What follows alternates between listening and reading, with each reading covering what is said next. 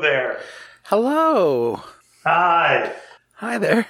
I'm not going to miss that dun dun bung, bun dun dun, boop, bop, boop. You know what? I kind of like it. Oh, that's good. I kind of like it. Good. I think it's kind of catchy. Yeah, it was catchy. You know what else was catchy? The plague. We've had that. We're done.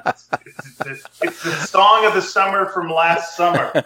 We're done. Boom, boom, boom. Boom, da, da, ba, ba, ba. Stay home. Wash your hands. Put this on your face. Don't say hi to your mum.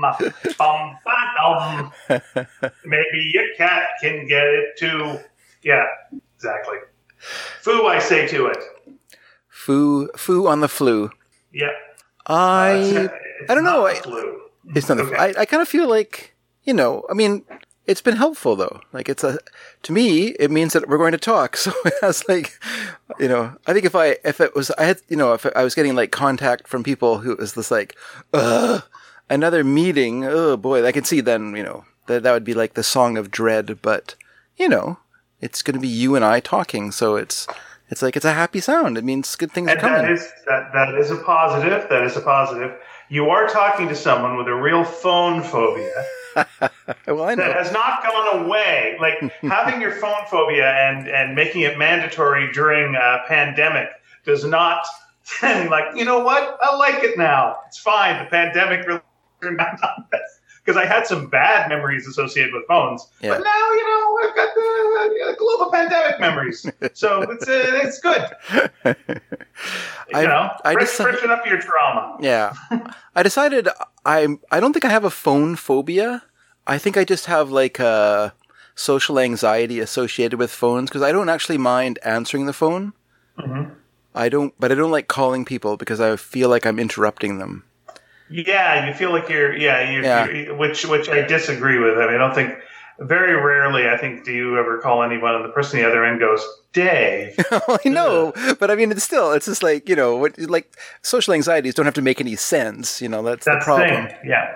That's the problem with them is they don't actually, when someone doesn't contact me via email for a week, and then my immediate thought is, oh my God, they're mad at me, so. Or it doesn't text me, or it doesn't respond to something. My whole mind immediately goes to, oh, what have I done? I must be mad at me. Not they're busy. The only way you know someone's mad at you is if they send you a mad emoji, and it's going grrr. I guess that's a good. You're like, well, they're mad. They must be mad. They use the emoji, and that's the truth. You cannot lie with an emoji. My favorite emoji to send people is the upside down smiley face. Oh, that's a confuser. Yeah, it is. That's why I like it. So you've turned that smile upside down. It's not what it means to me, though. It means like I'm happy, but it's confusing. Ah, okay. Well, that sounds like this year. Sure. That's what I mean. So if something happens, like, okay, for instance, this happened this week. I don't know. Maybe I shouldn't talk about it, but we had like an abrupt pushing ahead of schedules for something that we're involved with. Okay. And so I was talking about that with someone else we're doing this with, and and I wasn't like upset about it because I just feel like that this is just typical of doing any of these sort of things. So whatever, but so I sent back an upside down smiley face, which means, it's confusing, but what can you do about it? So it's the thing. What can you do? Let's not lose our heads. We'll just soldier on. Well, okay, you can take the upside down smiley face as a couple of things. Yeah. One, you're smiling, but it's not what you mean. You mean the opposite. Yeah. That's like one thing. Yeah. When you're saying let's not lose our heads, it actually looks like someone who's had their head cut off and it's now rolling into a basket. Well, I don't think the emojis are meant to represent people who've been guillotined. Well, the French ones are. It's not an assortment of people who've been beheaded that we're choosing of the various mugs that they or the facial expressions they're making when they because a lot of them don't make any sense. Well, I mean, what you're going through, you're right, and it's part of the thing, and this very rarely someone gives me some sort of deadline that does not then become, can you do it? Well, yeah, that's just part of these things, right? Yeah, or the opposite of just like, so I need those notes, and they're like, yeah, well, and then For sure. It just goes. But I was annoyed. I was annoyed for you. Let me say that. Yeah, it's only important for them to get your notes, not for them to give you notes. But yeah, and I also know, like, last time this was a great source of stress for you. So I was like, okay, well, this time here we go. Which, of course, look, I've done all sorts of shit like this before, where I realize that whenever you go, and you know what, this time we're getting it right. It's like, no, of course not. Why would you say that? Yeah. You've been through this many, many times before. You know exactly what's going to happen, and that's that you don't know what's going to happen. Well, exactly. So here we go. But I'm glad I did take off. I took 2 weeks off from work to finish off the book, because the last 2 times I have reached near the end and I realized it was impossible for me to finish it and work. And so then I had to go to my boss, hat in hand, and request a few days off. And of course they're like, "Why don't you tell me sooner?" They're not upset that I need time off, because, they like me. They hope for the best for me. They want to help me. But at the same time, how about give me a break, Dave, and give me some advance notice? So I thought this time, well ahead of the curve, booked 2 weeks off in February, like I said, or even before that, just said, I'm going to need some time off in end of June, beginning of July, because I need to get the book finished. And I had no idea where I would be at that point, God forbid it was like last time, but just need that time, right? So that's kind of lucky. So yeah. Well, this time around, I know in the book we went like, lots of black and white. Let's make half of it in black and white. Yeah. Old-timey things. Let's get that in there. Hoping the last few pages are just 2 cats talking to each other in a room.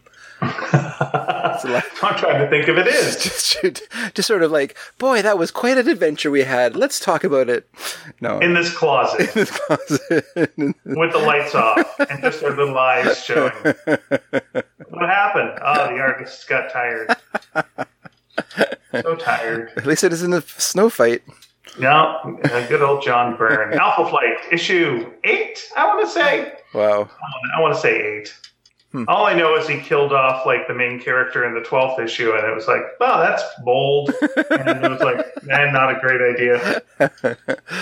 That's right. Wasn't he like the first gay superhero? And let's kill him.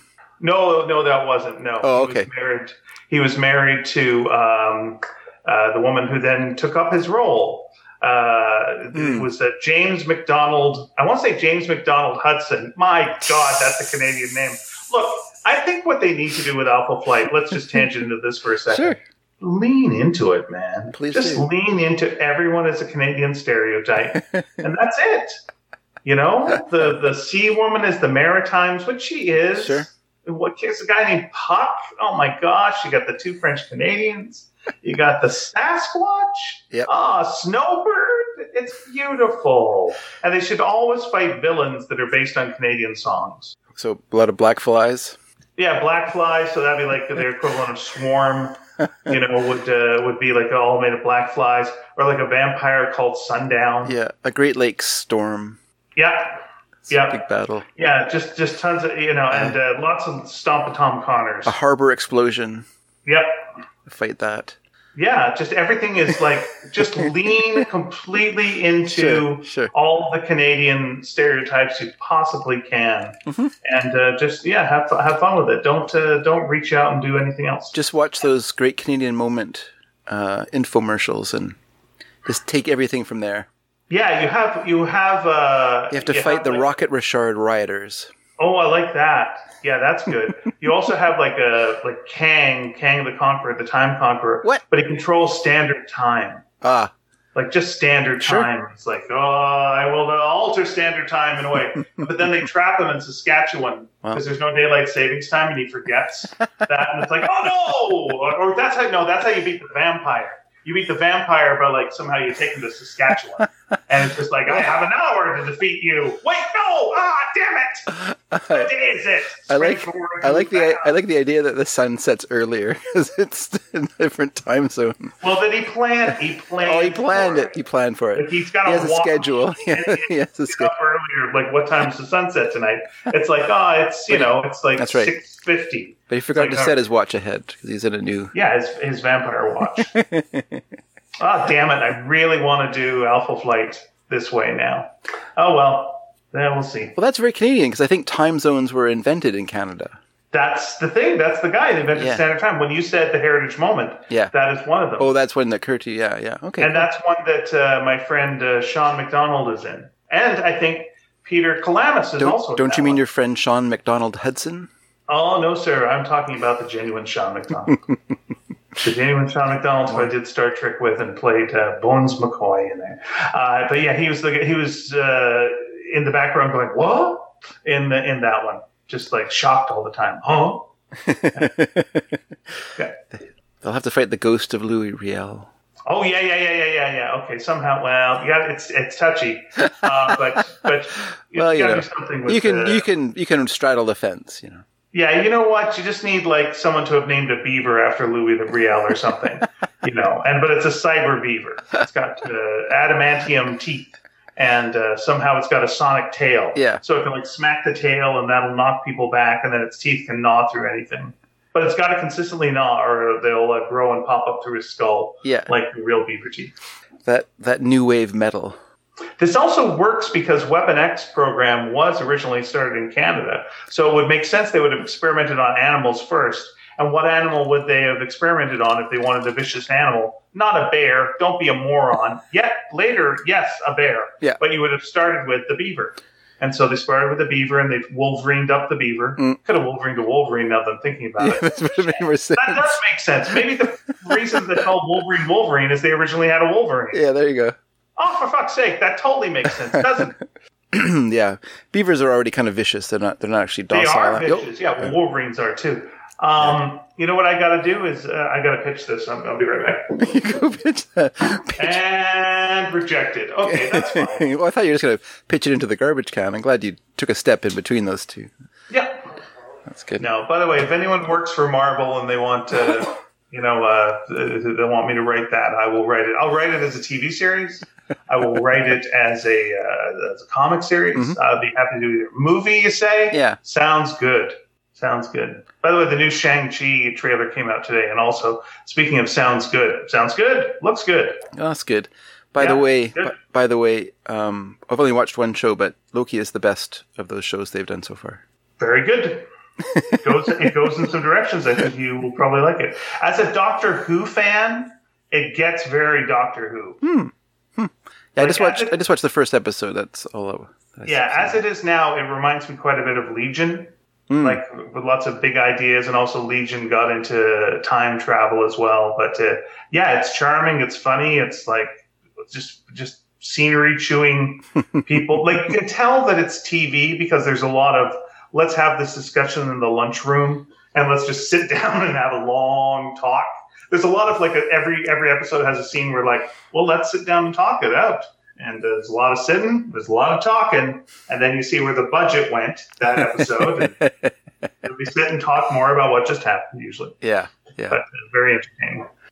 Lisa was watching a show called Blacklist. Yes, with James Spader. Sorry, not Blacklist. I'm sorry. All right, not James Spader. I keep mixing them up. It's a different one. It's about Blackpool. It's not. It doesn't have black in the title at all, and I'm sorry that I even said it. Does it have list in the title? It doesn't even have list in the title. Wow, okay, that was way off the mark. Because this is about a lady who is found after being missing for several years.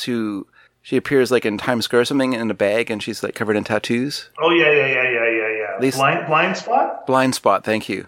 Which sounds a lot like Blacklist, you have to admit. No, not at all. Okay, go ahead. And so, but I was just watching it. She was watching it, so I was kind of in the room while it was playing, and it's no one's fault because people are hired and then they're just thrown into the mix. But the lead actress, like, she's expected to fight, but she's clearly like the least athletic person that anyone's ever seen, so they have to like really cut around her like super lame. She can barely lift her leg above her knee, like, so it's just kind of like cut, super cut. You know, you're like, well, I guess, if you were doing like a movie, you'd train for the movie. You'd like get buff and you get all in shape for this. But it's a TV show, so she's probably like hired 2 weeks before they started filming and this pilot, and then next thing you know, she's like, okay, well, I want you to fight. She's like, what? Okay, jeez. My last activity was bowling. So. Yeah, that's one of those shows that you go like, I wonder how long that was on. 5 seasons? Yeah, that's what Mary said that too. Cause she was curious, and she said they did 100 shows. I said, well, I guess they did 5 seasons of it. Right. And what character is she in the Marvel Universe? She's in the Marvel Universe? Yes, sir. She is. She appeared in let's see, 2 movies with Loki. There's your clue. 2 movies with Loki. Yes, 2 movies with Loki. Oh, she is one of the friends of Thor. Yeah, which sounds like code for something. But yes, Lady Sif. The fighting friends of Thor. Yeah, she's Lady Sif. Yeah. That maybe occurred a bit later in the run of the show. Maybe because she must have had to get in shape to do that. Well, who knows? Lady Sif is a swords person, not a kicker. Yeah. Yes, but sometimes when you're fighting with a sword, you'll use your combat. During the combat, you'll kick your opponent away from you or whatever. Don't you do that when you're fighting? Yeah, she was not in Ragnarok, I think, because of Blind Spot. Okay. She was in Agents of S.H.I.E.L.D. She did make an appearance in that series. She was pretty good at that. Yeah. Well, I have. But you know what I call, by the way, let me just say this. Yeah. If I was pitching Blind Spot and you're saying, it's about a lady who's naked inside a bag in Times Square. Yeah. I would make sure that her name, and I don't know what the lead character's name is. Sure. But I would say make her name Catherine, right? Make her name Catherine. Yeah. And call the whole thing Cats Out of the Bag. And it's all about secrets, but it's also she was Catherine, she was in a bag. Yeah. And there we go. I don't know what the blind spot is in the show, so. Oh, well, I'm going to assume if she's covered in tattoos. Yeah. I mean, she can't read her butt. Yeah, that would be it. Yeah. The blind spot is her butt. Thank you for ruining it for me. They revealed that in season 6. That's why they canceled that season. Yeah, they were like, "Oh, we can't. I can't do that." Hey, what's your big ender? Wow, it's funny you say that. I'm assuming she's got no memories. Yeah, I think she doesn't have memory, and then she's covered with these tattoos that they're being deciphered by the team or whatever, by these FBI people. And someone's seen Memento and went, what if it was a nice naked lady? And one was Times Square. When he's in a bag. And what if the tattoos were meaningful and they could be deciphered? Although the one I watched, it had an address for a building. Oh, I guess it did make sense because the building had some sort of importance. But they were like, there was like simultaneously like a hostage taking in this building, and then they're like, your tattoo named as the address of this building that this thing is happening at, and you're like, that seems strangely convenient. Why would they find that particular tattoo's meaning at the same time this hostage situation is happening? But okay. And then they went there, but then they discovered that it was like a CIA, black ops sort of head, house or whatever, like a safe house or a place where they torture people or something, and then, which they shouldn't have in the United States, but they're the CIA, so bad guys. And then that's what I saw of the show. I didn't see how it all unfolded. Sorry, well, folks. I know that she's going to be back as Sif in Love and Thunder. So hey, if you can't make it in the movie where everyone gets killed, good call. Hey, guess who's still alive in this universe? You. Smart. Good work. And also, you got paid for doing a TV series. Also good. Well done. Just don't show up for the one where everyone gets killed. Yeah. Really weird that what's his name? The guy who played Chuck and also Shazam, that fella. Levy? What's that? His last name Levy? Zachary Levi, that's right. He was one of the Warriors 3, and he wasn't in the first one, but he was later. And it's like, oh, I'm going to be now in the Warriors 3. You're all dead. Seems the smart move would be, show up later on, and when everyone's been killed, and now you get a nice part. But now he's got the lead in Shazam, so I'm sure he's happy. Yeah, he's Shazamming around. He's fine. He wanted to do a superhero. He wanted to. He's a nice fellow from what I've understood. And in Chuck, they used to plug my wife's comic all the time, so I am all for this fella regardless. Good for him. Thumbs up to him. Yes, I say. In honor of Blind Spot, bums up. I had the dumbest idea for because you think like sometimes what's an opening for something that would like grab you? Yeah. And it was a fellow who wakes up in the morgue and he's dressed as Abraham Lincoln. Okay. And he doesn't know why. But he's he's in the morgue. Yeah. And then he realizes he's got a hole in his head. Yeah. That goes all the way through his head. But it's one of those situations like when you got a bar through your head. Yeah. But you don't die. Uh-huh. It's like that. Yeah. And so it's like, oh yeah, it's you survived. And while I'm in the morgue, we didn't think you survived, but you obviously survived. Yeah. And then he's got to figure out why the hell am I dressed, because he has no memories. He's got to figure out why am I dressed like Lincoln and why do I have a hole in my head? Yeah. And then you do your movie and you go, that's your high concept. High concept, indeed. Yeah. Does he keep a diary to the film? Yeah, he writes it on the back of a shovel. Okay. Because I just thought you didn't call it Lincoln's Log. But Lincoln's Log, back of a shovel. And he can only tell the truth. Wait, that's George Washington. Honest Abe. Oh, Honest Abe, that's right. I'm sorry. Yeah, both of them. That wasn't ironic? He really was on. Oh, that'd be funny. Oh, so how about when they called that guy Lion Roosevelt? Did they call? Yeah, they called him Lion Roosevelt because he always said he was like the other Roosevelt. And it was like, no, you're not. You're the other Roosevelt. And it's like, no, I'm that Roosevelt, the one that's the different one. It's Wait, like, are you though? This is a totally different time. What's this? What is this you're talking about? Wow, there's two Roosevelts that were president. Oh, okay. And so whenever someone goes, hey, are you Theodore Roosevelt? Yeah. No, I'm the other one. I'm like, no, you're not. You Lion Roosevelt. I'm a stinker. And then he goes, beep, and then it runs out. Well, he was in a wheelchair, so yeah, he rolls out real fast. Right, sure. He has a motorized wheelchair.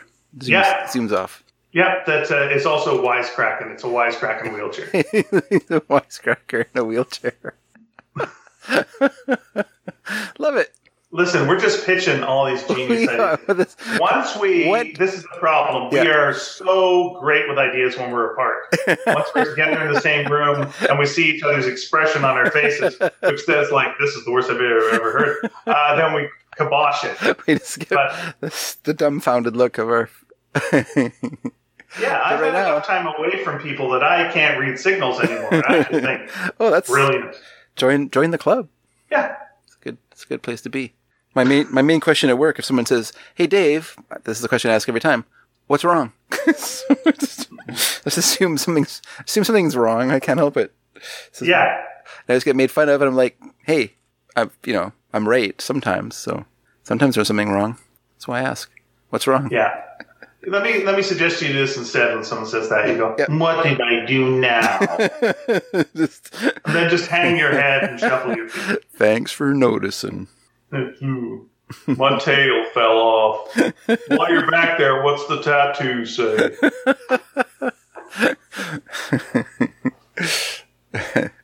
That's right. Oh, Eeyore. I think Eeyore's fine with who Eeyore is. I think if Eeyore was happy, he wouldn't be happy. It's kind of a fellow who just likes being who he is. You never get the sense that he's, he's like depressed. I think he's just sort of like, sort of a naturally down, low key kind of a guy. Yeah, like Grumpy in the Seven Dwarfs. Yeah. If he wasn't grumpy, well, that'd be an interesting thing. If one of the Seven Dwarfs, like all of a sudden stops being their thing, like if Happy stops being happy and cries, all of a sudden he ceases to exist. Oh, really? That's what they know. It's like, Oh. Because, and again, I don't know if I've told you this theory before. Yeah. Okay. But they all combine to form the prince. Because they are all aspects of a man. Yeah. One aspect of a man. But they've separated because of something that the Wicked Queen did, a potion. I see. Where she took a 7-foot-tall, handsome man who's sometimes grumpy, he's sometimes happy, sometimes he's sleepy, sometimes he's got a little bit of a sneezing problem, he's got some allergies. Yeah. Sometimes he's a bit of a dope and all this, and then split him apart into 7 things and just put him in the woods. Like, But then once Snow White dies, he unites himself Voltron style and kisses her, and then all these little fellas that she had affection for are now the man that she loves. And his name was Tom Riddle. Yeah. Oh, geez. Oh, do you think the dwarves are Horcruxes? That's right. Oh no.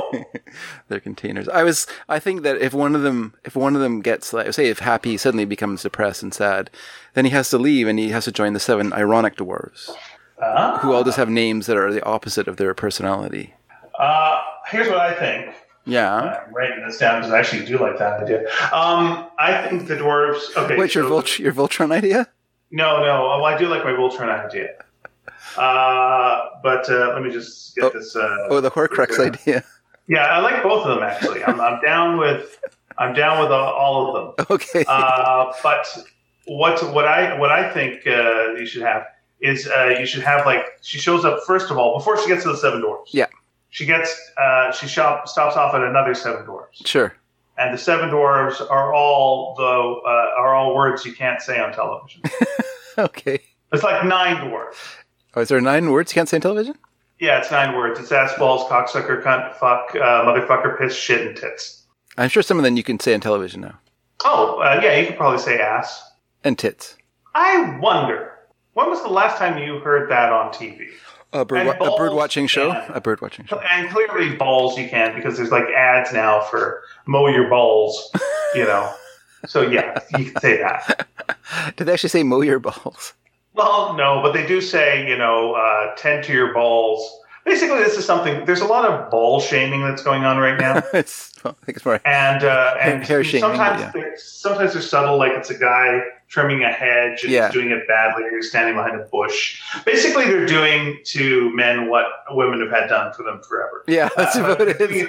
They're doing it to us now, and we don't like it. Which is like, hey, you know, the way things are on your body? Yeah. Boo! You should trim that business up and shave it up and mess it around. Yeah. Slap it around and put some cologne on there and give it a little hat. There you go. And they advertise that now. So I don't like women having to do that. So I'm equally not on the side of this as a good idea for men either. Fair enough. Here's the Seems one like problem. A lot of trouble for nothing. Here's the one problem with the 9 words is you've got both fuck and motherfucker. Yes. And to me, it's like, no, that's a root word. You don't do that. Yeah, seems like there's only 8. Because you can say mother. Really you can say mother. You can. That's correct. So but they put it as one word. Let's which get I don't even know if it's one word. It's one word. It's written as one word. Yeah, you didn't post your regular Father's Day. You know what? Because I know when I used to do it and thought it was hilarious.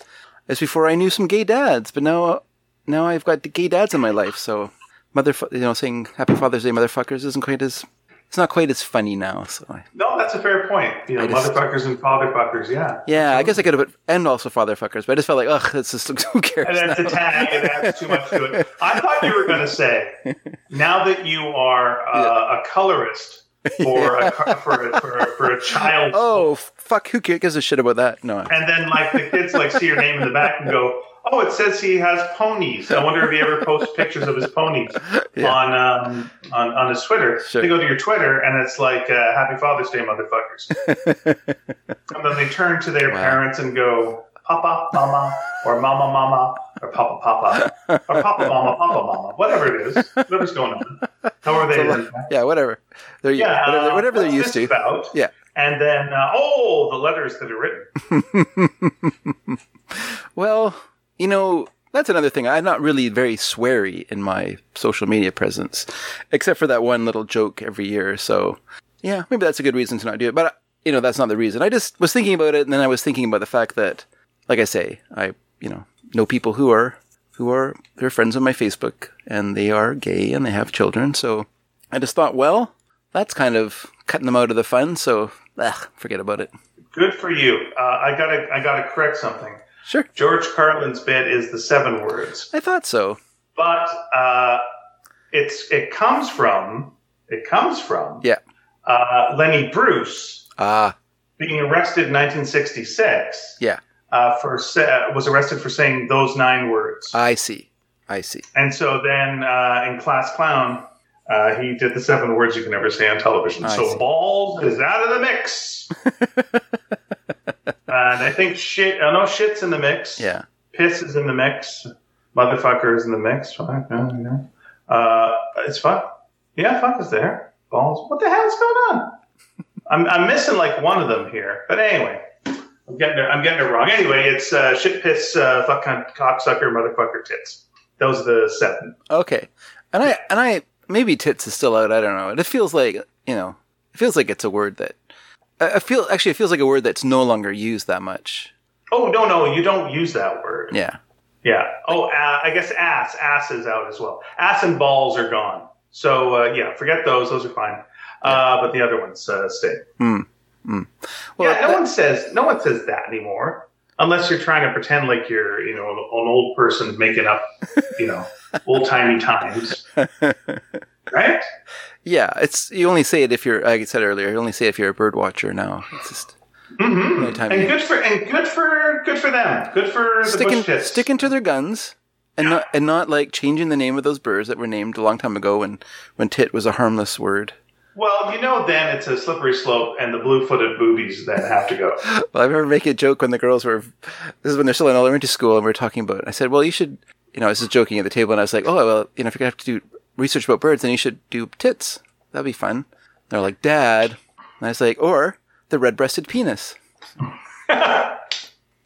So, yes, that also got a Dad. Dad, they're asking us to leave Denny's. I'm like, all right. You can't have me leave. It's my birthday, you said. It's like, what do you mean? You can't kick me out of my birthday. That's not the rule at all. Oh, get a free meal. I do. Oh, great. Dang. Fucking A. Get out of here. I guess I was thinking about Reno's. That's the they tits. can kick you out. That's a tit. Yeah. No, that feels like a word that's, I don't know, what do we say now? Boobs? That seems like a more fun word. I guess so. It's got more fun letters in it. Yeah, I think that made its way around again. Also, you can spell it on a calculator. I think people just put an emoji up now, and it's like, nah, I get it. What's the emoji? It's emoji of something that looks like that. Two birds. Like, it's 2 birds. Two fried eggs. It's all food. They've ruined everything, Those emojis. Right. Like artichoke, I can't go that far. I don't know what that is really, but I can't, listen. Yeah. Okay, I'm willing to try it, but let me just look it up in Urban Dictionary. Okay. Oh, no, that's nice. Actually, I'm into that. That's fine. Yes. Yeah, it does influence a lot. Like, as a straight guy, I can no longer eat eggplant, so... Oh, they're so good, though. My God. Are they? Oh, yeah. And I understand. Look, if you came of age, forget the sexual implications of an eggplant. If you came of age at a time when vegetables were just done terribly, I understand why anyone would hate eggplant. The name is horrific. It was steamed or boiled to death. Yeah, it was just terrible. No one I seem to know. Oil, it absorbs oil and flavors. So if you put good flavors, this is really, really great. And I was like, we don't understand that. Oh, do you know how Brussels sprouts work? No, boil them all. Oh God, no. Why? You can't even make broccoli work. I have to admit that unlike the majority of people, I like steamed vegetables a lot. Steamed vegetables are great. I like steamed Brussels sprouts and broccoli and cauliflower and all that stuff. I think it's great. Yeah, and steamed is better than boiled. Boiled, boiled is out. Yeah, boiled is crazy. Yeah, no. And it just makes it soft and mush. And you just got to go over to England and just go, look, guys, no one tried this. Yeah, no one tried this. Like, you had fry pans, right? Yeah, but that's what we're cooking our bread in. Okay, well, first of all, don't do that. Don't fry your bread. That's why we have a toaster. Our toaster, well, that's what we cook our bangers in. No! You're doing this all wrong. I don't know. England. When I was in England, one of the first times, this was in Orkney, and I thought, but they had seemed to have a very advanced oven to me in the sense they had, like, I think it's called a salamander, one of those things, like it's like a heating element, like melts cheese, so you just like slide it into. They had one in their oven, like at the top of the oven, had a salamander, so like she just like had cheese on bread and then slid it into that and it melted. And I just thought, well, that is the greatest thing ever. Yeah, you had a Welsh rarebit. Yeah, absolutely. Oh, sure. Yes. This is just some toast with cheese, but is that a Welsh rarebit? Toast with cheese? Yeah, Welsh rarebit is cheese. Yeah. Oh, okay. It's a fake. It's okay. So the name comes from, you're thinking you're going to be getting like, a rabbit, but you're dumb. You're dumb. You're a dummy. He won't know if we just give him cheese and then we put a little bit of like Worcestershire sauce on it or something like that. This dumb-dumb's eating cheese and bread. Oh, what a fool. And it's like, that's delicious, you moron. Yeah. So the idea is, this dummy doesn't know the difference between cheese and a rabbit. I'm going to guess that that's not what it means, but that it was a dish for people who didn't have money to pay for meat. Kind of like Yorkshire pudding was like, it wasn't like meant as a delicious side as much as it meant as some delicious filler because we don't have enough meat to make a whole meal. So we also made these little things that'll fill you up and help you get past this sort of semi-meat dinner. Well, it is intended to be jocular. Okay, here's the thing. But here's the. Okay, I'm looking it up right now. Oh, okay. So the term Welsh, when you say Welsh, that's a slam. Okay, so if you say Welsh before something, it's a slam. So it's basically meaning anything substandard or vulgar. Oh, so only people as poor and stupid as the Welsh would eat cheese and call it rabbit. Okay, the idea. I see. So or it may simply allude to, as they say, the frugal diet of the upland Welsh. But like it was a dig to say something was Welsh before you put it in. So yeah, they say it's a reference to the dish Welsh rabbit, which was a popular dish. Huh. Yeah. So I could say, so to use this in a proper way, I could say, I was watching that movie Welsh Monster Hunter the other night. Yes, that would be good. Yes. Okay, thanks. Yes. All clear now. Yes, and you Welshed on a deal. That's a slam. You're so bad. You're Welsh. You're that bad. But it's not. Maybe that's a root word, but if you welch on a deal, it's not spelled Welsh. It's spelled with a CH, not a SH. Oh, well, okay. Well, I guess you spelled the Welsh one.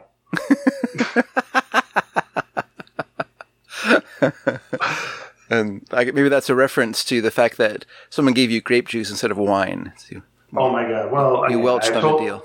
I've told you. It was. It looks like the expression "welshing on a deal." Yeah. It originated in the 1860s in English horse racing slang and was an insult geared towards Welsh people. There was a xenophobic mistrust of all people group of English. So there you go. It's a mean thing to say, and there you go. Hooray! We're using bad terms. Boo. But Welsh is... Maybe that's why it's been because I've never seen it spelled with a SH. I've only seen it spelled as Welch. And as I've told you on a previous episode, as a child, I went to Kmart once with my mom. Yep. And I was like so excited. First of all, we had for some reason gotten this thing in school that looked like a comic book, but it was all just ads. It was all just like comic book ads for different products. I don't know what, but there was a coupon at the bottom of it. Like I don't know why our school was having us like take a flyer home. Yeah. But it was, and one of the things was for Welch's grape juice, but they were American flyers, so we couldn't use them. But it was just like, oh, this Welch's grape juice looks great. So we went to Kmart and they had grape juice, and my mom went and got me some grape juice. And so I had a glass of grape juice and I drank the grape juice and it was the worst thing I ever tasted in my damn life. Like I went to the bathroom, I was like, blah! Like it was so bad. It was so bad. I just was scraping my tongue with a towel, like just trying to get it off. It was so bad. Yeah. And I thought, I hate grape juice. So every time anyone would bring up, would like some grape juice, no, awful, get out of here. But for some reason I like grape popsicles, but I assumed grape juice, radically different than grape popsicles, which are amazing. Yeah. Later, I had some prune juice and went, it's this horrible taste. Wait, my mom gave me prune juice, and either the Kmart folks mixed it up, or my mom tried to get me to poop, or some such. She mixed it up. Or she mixed it up, or she was just, you won't know, was giving me prune juice, telling me it was grape juice. Yeah. And then put me off like grape juice for years. Years. And then I tried grape juice. And it was the best drink. It was so good. It was like, all these years are wasted. All those years wasted. Yeah. Well, if often we get the crush mix at work sometimes when we have like a like a little kind of celebration lunch or whatever. And I always take the grape soda. I don't know. It's not something I would choose if I was paying for pop, but when it's free, I don't know. I always take the grape soda. So if I was, if I'm going to a store and I'm paying for pop, I'll generally just be boring and buy a Coke. But understood. But yeah, when it's free and there's like a choice, I'm like, oh, look at that grape soda. Well, your other crushed flavors, as we've gone on about, are crushed strawberry, crushed cherry, crushed orange, of course, crushed orange, crushed diet orange, of course, they're going to have that option. Yeah, your crushed peach, your crushed pineapple, your crushed grapefruit, your crushed tutti frutti, and your crushed blue raspberry. So you do have choices. Also, crushed now available. Don't get me started. Crushed lime, and most recent. You can get this in Newfoundland. Crushed birch beer. Crushed birch beer? Crushed birch beer. And you can get that in Newfoundland? You can get that in Newfoundland. Interesting.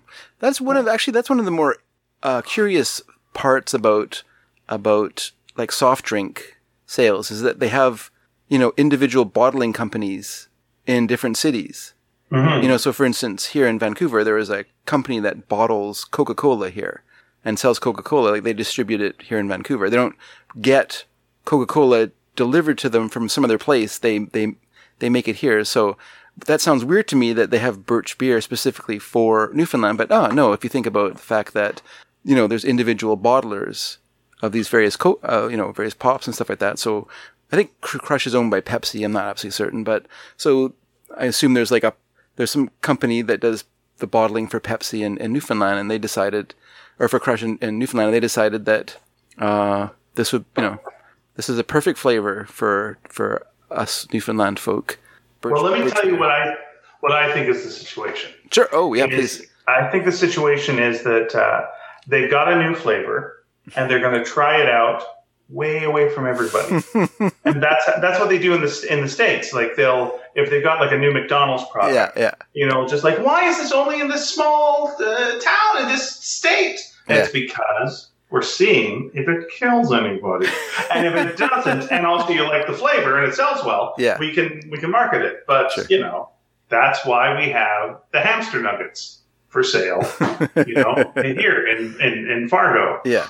Yeah. I kind of feel like birch beer is a thing that's more of a regional taste than it is a test to see if the rest of Canada is ready for birch beer.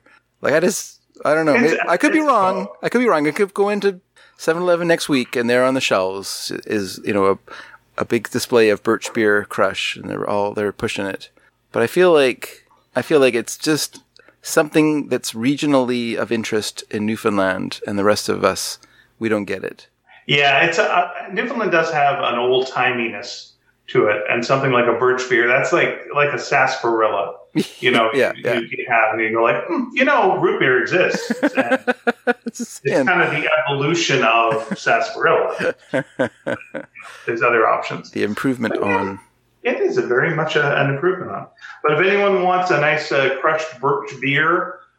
Then I would say go to Newfoundland because that's where they got it right now. You have to wait an extra half an hour to get it. Yes, you do. Oh, there's a deep cut. Only Canadians get that one. Okay, here we go. We got 6 crushed sodas you can only get in Newfoundland, and that is you can only get the crushed pineapple in Newfoundland, crushed lime, crushed cream soda, crushed birch beer, crushed diet cream soda. Yeah, and crushed blue raspberry.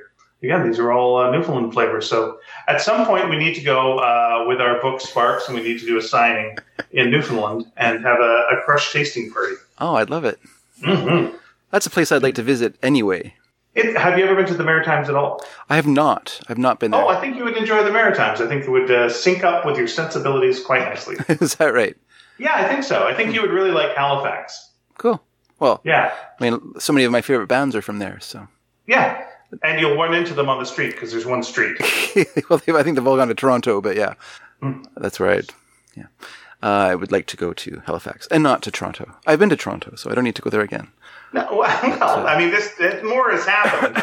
No, I doubt it's approved at all. I mean, what's only gone there is they've lost the things that are interesting to me, like Sam the Record Man, gone.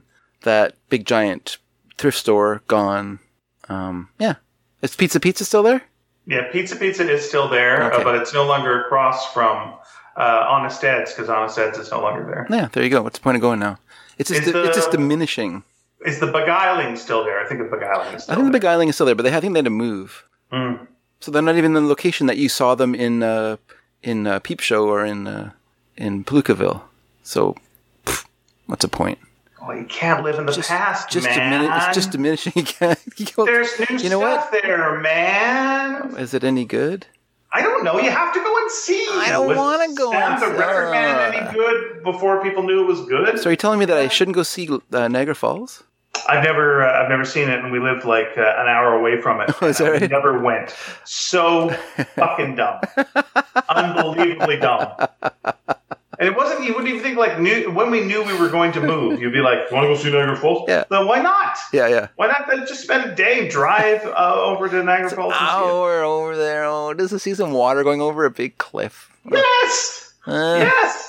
Apparently, it's a better view from the American side anyway. Grand Canyon, big hole. Wait, who says the American side is better? No one does. Well, no, they can see the Canadian side. You get a better view of the Canadian side from the American side. That's what I heard anyway. Yeah, I've seen the TV show Wonder Falls. I get it. I don't even know what that is. I saw Superman 2. I get it. I did see Superman 2. Yeah. I read Anthony Trollope visited Niagara Falls. Oh, wait a second. Dollop a Trollop. Time for Dollop a Trollop. Tell me something about Trollop and Niagara Falls. Oh, I can't say very much about it because it was a long time ago that I read it, but I just think it's interesting that he was in North America. He wrote a book called North America about his travels here. And my favorite story in that book, which is not related to Niagara Falls, but is he had a writing desk that he traveled with, and this is what allowed him to like keep up his 2,500 words a day word count writing. So he'd get up at 6 a.m. and write his 2,500 words. Or when he's on the train, traveling, he would take out his little desk and he would write. And during his travels in North America, I guess a porter took this desk, this very personally valuable desk, and just heaved it. And it smashed on the ground because this guy just threw it carelessly. And, of course, Trollope was upset. But then, in retrospect, he said, "It is so democratically wonderful, though, that someone would feel free enough with other people's possessions to just smash them."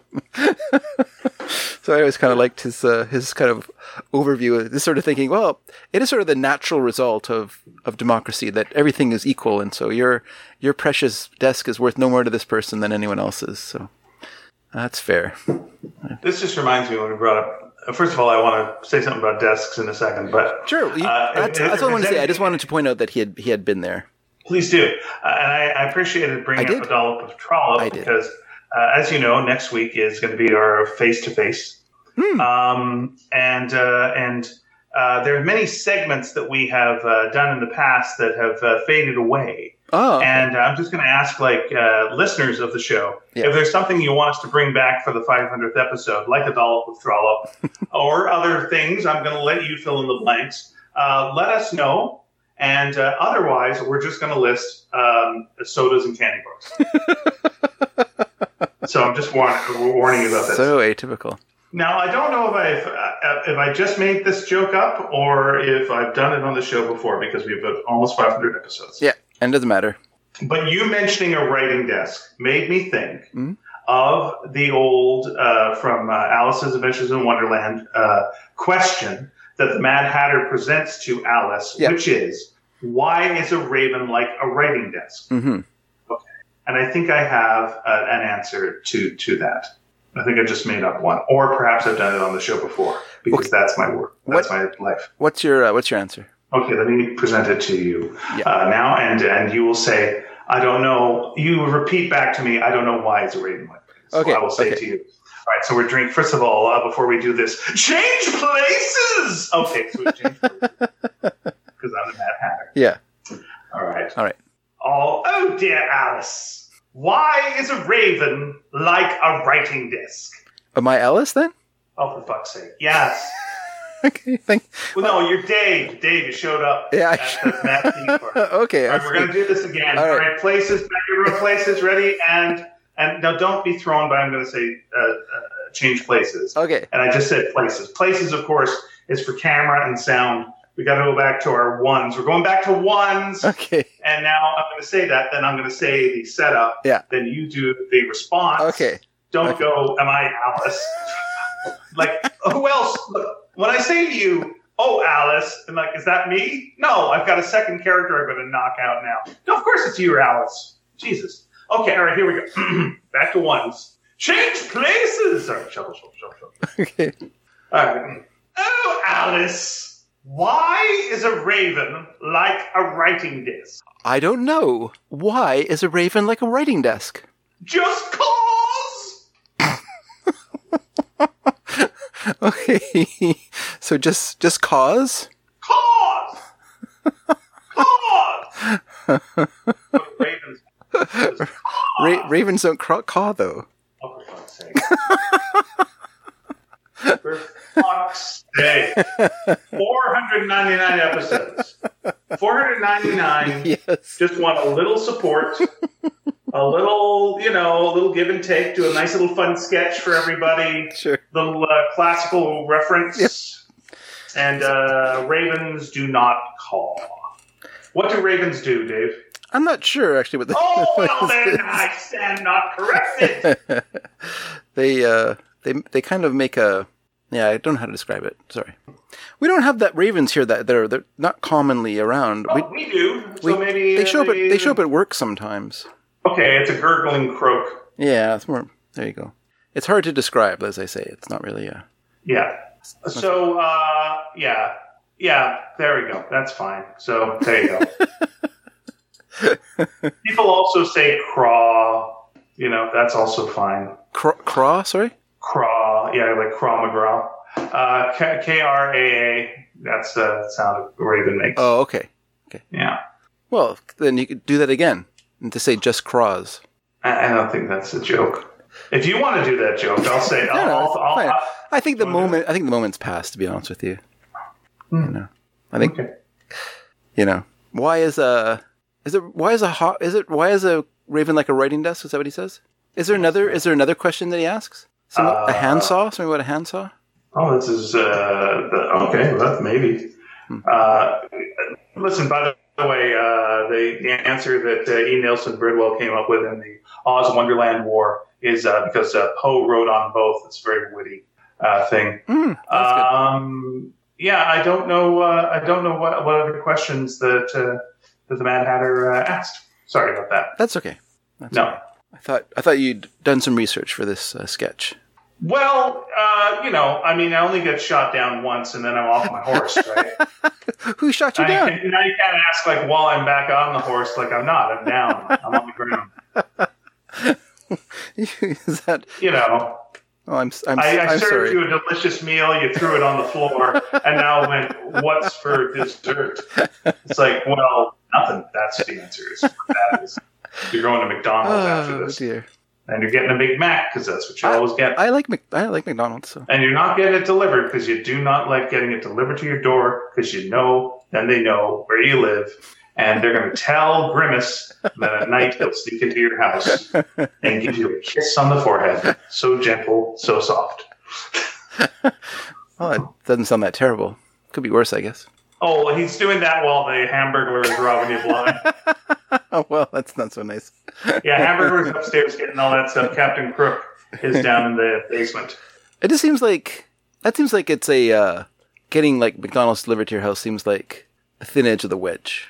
That you're heading down a bad path and you're not going to be happy with yourself in a couple of years. I got to say, there is a little bit of that, right? There is a little bit of that where you go, is this a bridge too far? Is this too convenient? That's a possibility. Yeah. Because now I'm getting all these 7-Eleven offers, and they want me to have Slurpees delivered to my house. And that seems it seems bad enough that I drive there to get Slurpee. When I was a kid, we would walk to 7-Eleven and get a Slurpee. We would expend energy, get a Slurpee, and then walk around drinking the Slurpee until we were finished the Slurpee. Then we would go do whatever. There was some activity involved in it. We had to go get it. Sure, yeah. But now I'm I usually just stop on my way home from somewhere. I'll be driving back from. Usually nowadays I expect it as payment for trimming Harris's feet, our pony's feet. So I like to joke, if I do it, now I'm owed a Slurpee. So on my way home, I will stop and I'll get a Slurpee, and then I'll drive home with my Slurpee. That seems bad enough that But to be sitting at home and have some person arrive at your door and hand you a Slurpee. Well, you don't answer the door. That you is, leave it there. well, whatever. You know. I hope they ring the doorbell so you know that Slurpee's been delivered anyway. Hey, if you follow them on your phone, it's fine. Okay. I keep the interactions low. Basically, I don't. Whenever I get something delivered to my place, I have them. I put a note: "Don't ring the doorbell. Don't knock on the door." Oh, really? Yeah, it's fine. I'll look, and there it is, and I'll get it. Okay. It's fine. I don't get any delicate, ice creams that will melt immediately. The problem with the Slurpee is that they got to rush it because it is starting to melt the second it's out of the machine. Mm-hmm. That is the problem. Yeah, and also Slurpees are very personal. Like how you like to do a mix of them. Like how you like a Slurpee done is very personal. Like I don't like a big mix, but I do like a mix. I like to have 2 different flavors. My daughters like to have like 5 different flavors, which just seems like folly to me, but whatever. I'm not going to criticize them. But I like 2 flavors. I like grape and Pepsi as a Slurpee. Or lime and Pepsi sometimes. Those are my kind of go-tos. And, but still, I like it a certain mix. I like a certain order to the mix. I want the grape in the bottom and the Pepsi on top. Okay. And, but you just know that if you ordered it, you're just going to get whatever. Some guy's going to put it probably laying on its side on your doorstep, and then you're going to come outside and be like, oh, great, there it is. And they got the grapes on the top. Oh, okay. Grapes of wrath, yeah. I guess they didn't listen to my request. I went to a movie this week, and me too. They got the machines there, the drink machines, which are now you can't go to them. Yeah, and so they could only give you drinks that were in bottles, and the only drinks they had in bottles were Coke Zero and I think blue vitamin water. Oh. And boy, howdy, were people not like I'm off soda right now. Sure. So I just got a cup of water. Yeah. The people were just like, oh, like you just tell they were really sad that they couldn't get a drink that they wanted. Like, I was like, oh no, I like going to the drinks and getting all the drinks, and it's like, oh yeah, that is part of it. I mean, I prefer when they hand you a drink rather than you go and you mix all the drink stuff together. Me too. Because so many people don't get the technology, and it makes it so long. It's just figure it out. Figure it out. It doesn't matter. It doesn't matter. It's partly that. There's 18 types of carry. Just drink it. I was listening to this old comedian the other day. He was not so much a comedian, he's more of a monologuist named Lord Buckley. Was that his name? Okay. And in his little spiel that he was doing, he was talking about going to the grocery store and having to push the cart around the store and put the items in the cart. And he said with some, outrage, am I working for the store? And I thought, that's so funny. Like at one point, the idea of like having to put stuff in your own cart was considered crazy. Like I guess that when you think about it, like the old general store, there'd be people behind the counter, and you would go in and you would request things, and they would hand them to you. And then when they created the grocery store, and they gave you this cart or a basket, and then you walked around and you filled it yourself. You did that store's job for them, and of course they're very happy because that meant that they didn't have to pay people to do the job that you were doing for them. You were doing it for free. And we've slowly, like over time, taken on more and more of these tasks for these stores. Yeah. And they haven't lowered the price for us. They raised the prices, but now we get the food, or we get the food ourselves. We load it onto the by the register onto the little conveyor belt, and then often we'll put our own food in our own bags and put them into the basket, and then we go outside. Now even worse, we scan them ourselves. Mm-hmm. And put them into the bags ourselves, and all the while, other people are putting money in their pocket. We're just working for free. It's great. What a great system. They're brilliant. Because we're still paying. It's not like you don't go there and you get like a discount. You don't get a discount for using the self-checkout. You're paying the same as a person who's going over and just having human interaction with a person who goes through it, and often will put them in the bags for you. Right. But instead you're over here like doing stuff like a chump, putting them in the bag, and things are falling down, and the machine is barking orders at you, and you don't know what's going on. And there's some young kid there. He has to come over and show you what to do because you messed up somewhere. And you gotta do that. And you're oh thanks. So inept, and of course you're sweating now because this is embarrassing. I can't get all this stuff in the bag. I'll have to use another bag, I guess. And oh dear, boy, I'm sure glad I'm an employee of this store for free. I wonder if, and I'm going to defend the store here. I wonder if Yeah, just defend that corporation, please. Because the prices are going to go up, but do you think maybe they don't go up as much because that's their way of cutting expenses is having you do the scan your own. First of all, it's interesting that it's the same joke now. People are like, do I work for the store? That's the same joke. I carry my own groceries to my car. Yeah. Do I work? Why am I doing the store's taxes? Do I work for the store? Oh, I do work for the store. I'm the accountant. That's fair. That makes sense. That's fair enough. Yeah, if they're paying you to do it, that's 100%. That makes sense. Yeah. Would you feel comfortable going to a grocery store, old-timey grocery store, where you would just say to the person, that, and then they bag it all for you and hand it to you? Like, you don't pick your own, like, fruit or anything. You just go, like, I want an apple, I want a pound of this, I want a thing of that, Would you feel comfortable with that? Or do you like the going through the aisles and seeing the thing and putting it into your cart yourself and checking the milk and going, what date is that? Okay, let me give that and put that in that. Are you okay with doing that part? Yeah, I'm already trained. I've never experienced the other one, so I have no frame of reference for that. Like that is, I mean, to be honest with you, I love going to our small local home hardware store where people, where they seem to have like an outsized amount of people who work there who are willing to help you. And I don't mind them helping me.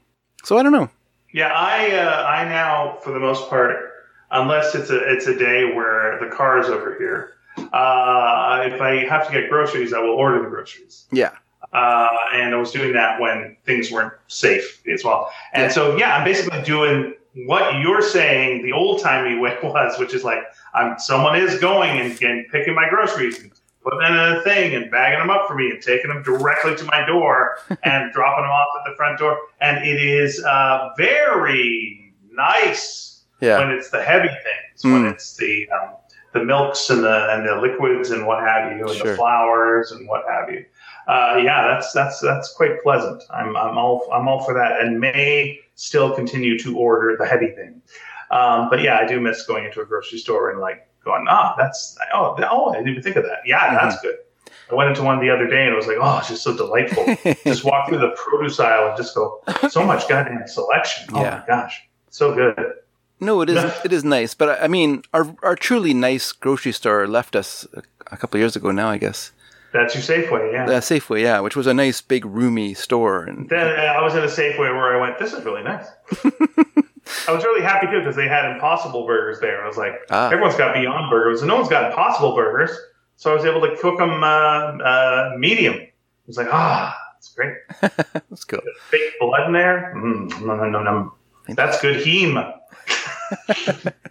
So, I do like that. I mean, I'm the sort of... Like when I used to shop, when I used to do the regular grocery shopping, that's what I would do. I would I would start on one end of the store and work my way down each aisle. And what I was looking for were specials, like I'd be like, well, we're almost out of mayonnaise, so this is on sale. I'll buy that because then I have it ready.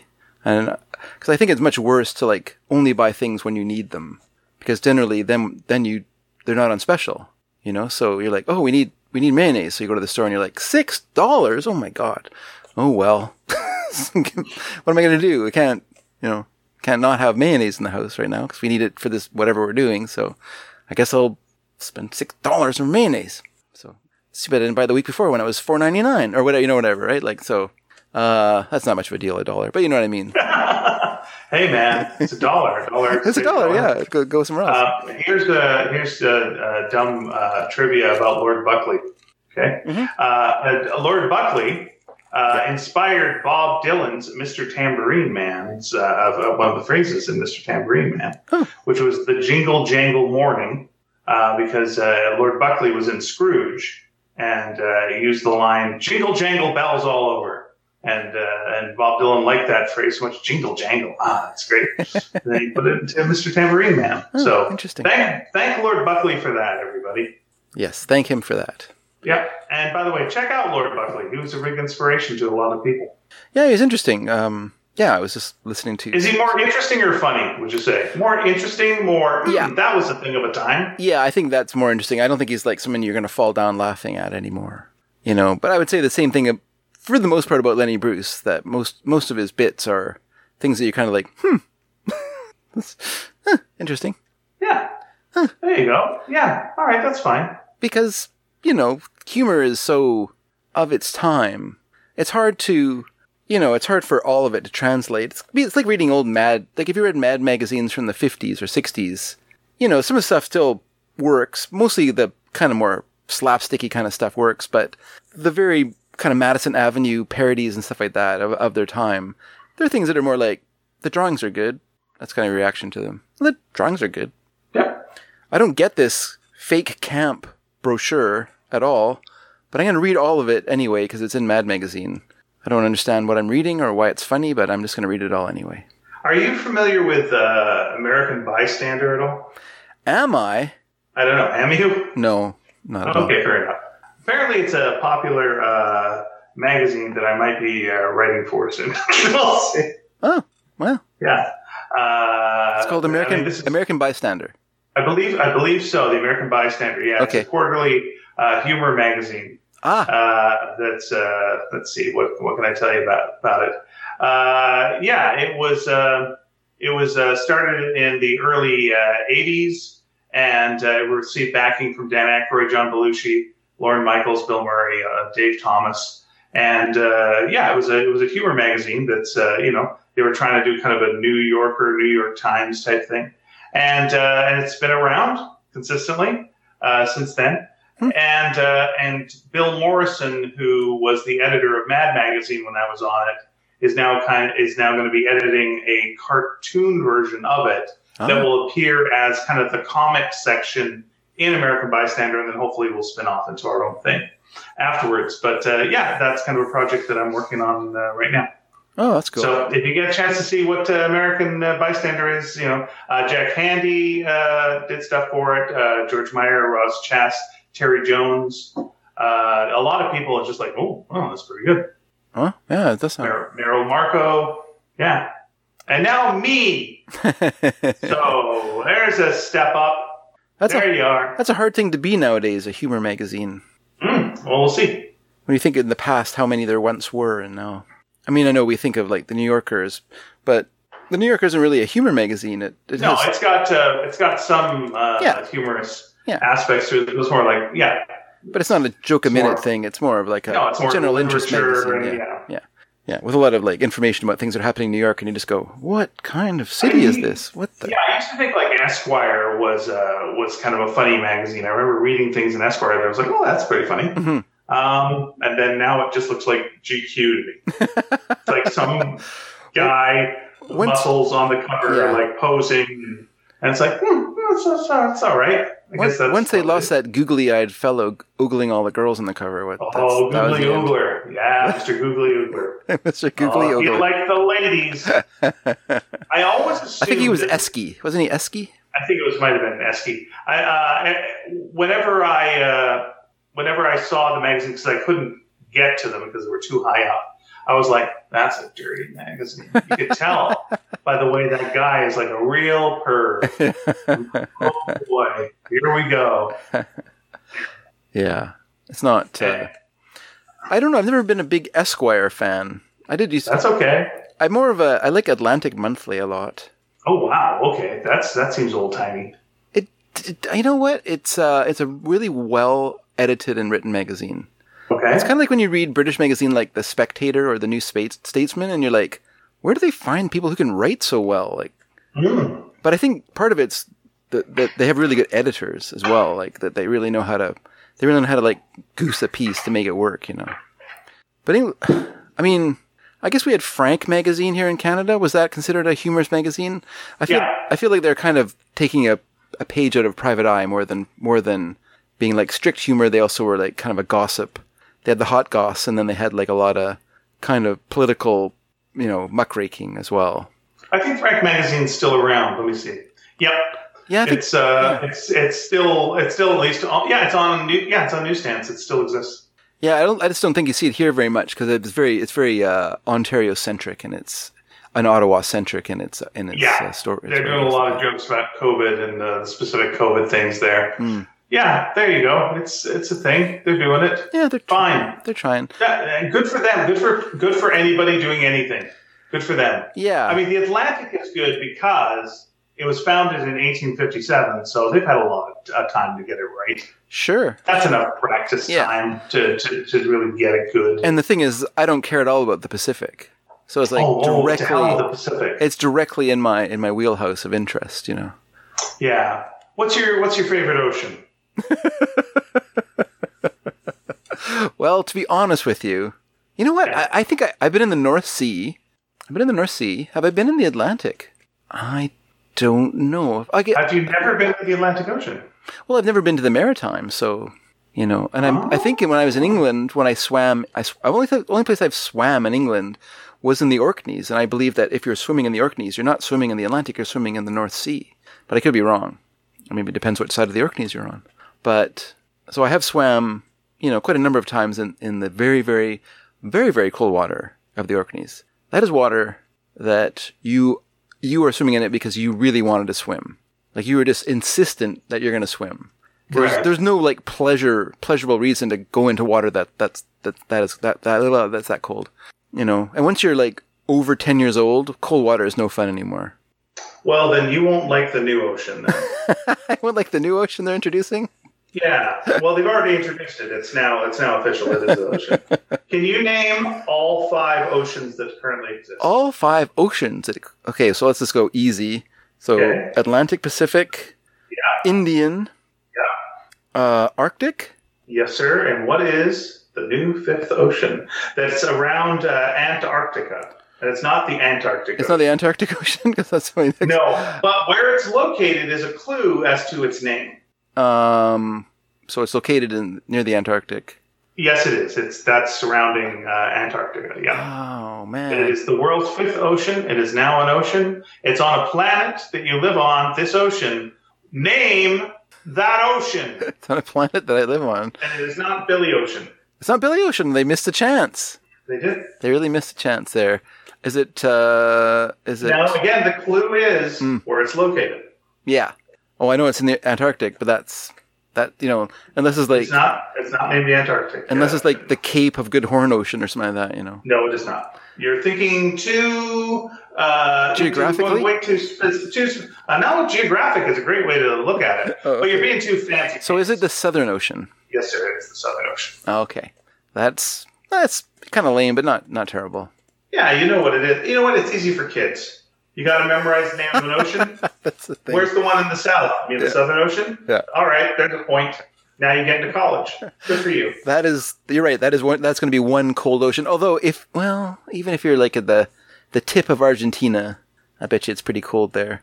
Could be. Now all these penguins are getting their mail sent to the wrong place. They're like, what? I keep writing, what is it now? I don't know. Okay, fine. Dear occupant. Yeah. The Pacific is cold as well, by the way. If you're swimming, I remember going as a kid, I went to Long Beach. Okay. On the west coast of Vancouver Island. And my brothers and I happily swam in that water. I think we were blue by the time we were finished in the water. But then, years later, when I was in my late 20s, I worked on a fishing boat, and I thought it would be great fun to hop in the ocean. And oh man, it was cold. So cold. So very cold. Not even like funny cold, just like I jumped in and immediately all the breath in my body left me like it was my soul. It just like, I just expired as soon as I landed in this water. It was just crazy how cold it was. And I was just like trying to breathe and doing like this, very simple kind of like treading water thing, just trying to warm myself up by moving, and then I stayed in there for a little while, but there was no fun. It was unbearable. I had to like give up. And my dream of swimming with a sunfish was dashed to the ocean floor just like that. I remember when I was visiting my friend Dean in Los Angeles, and we walked along.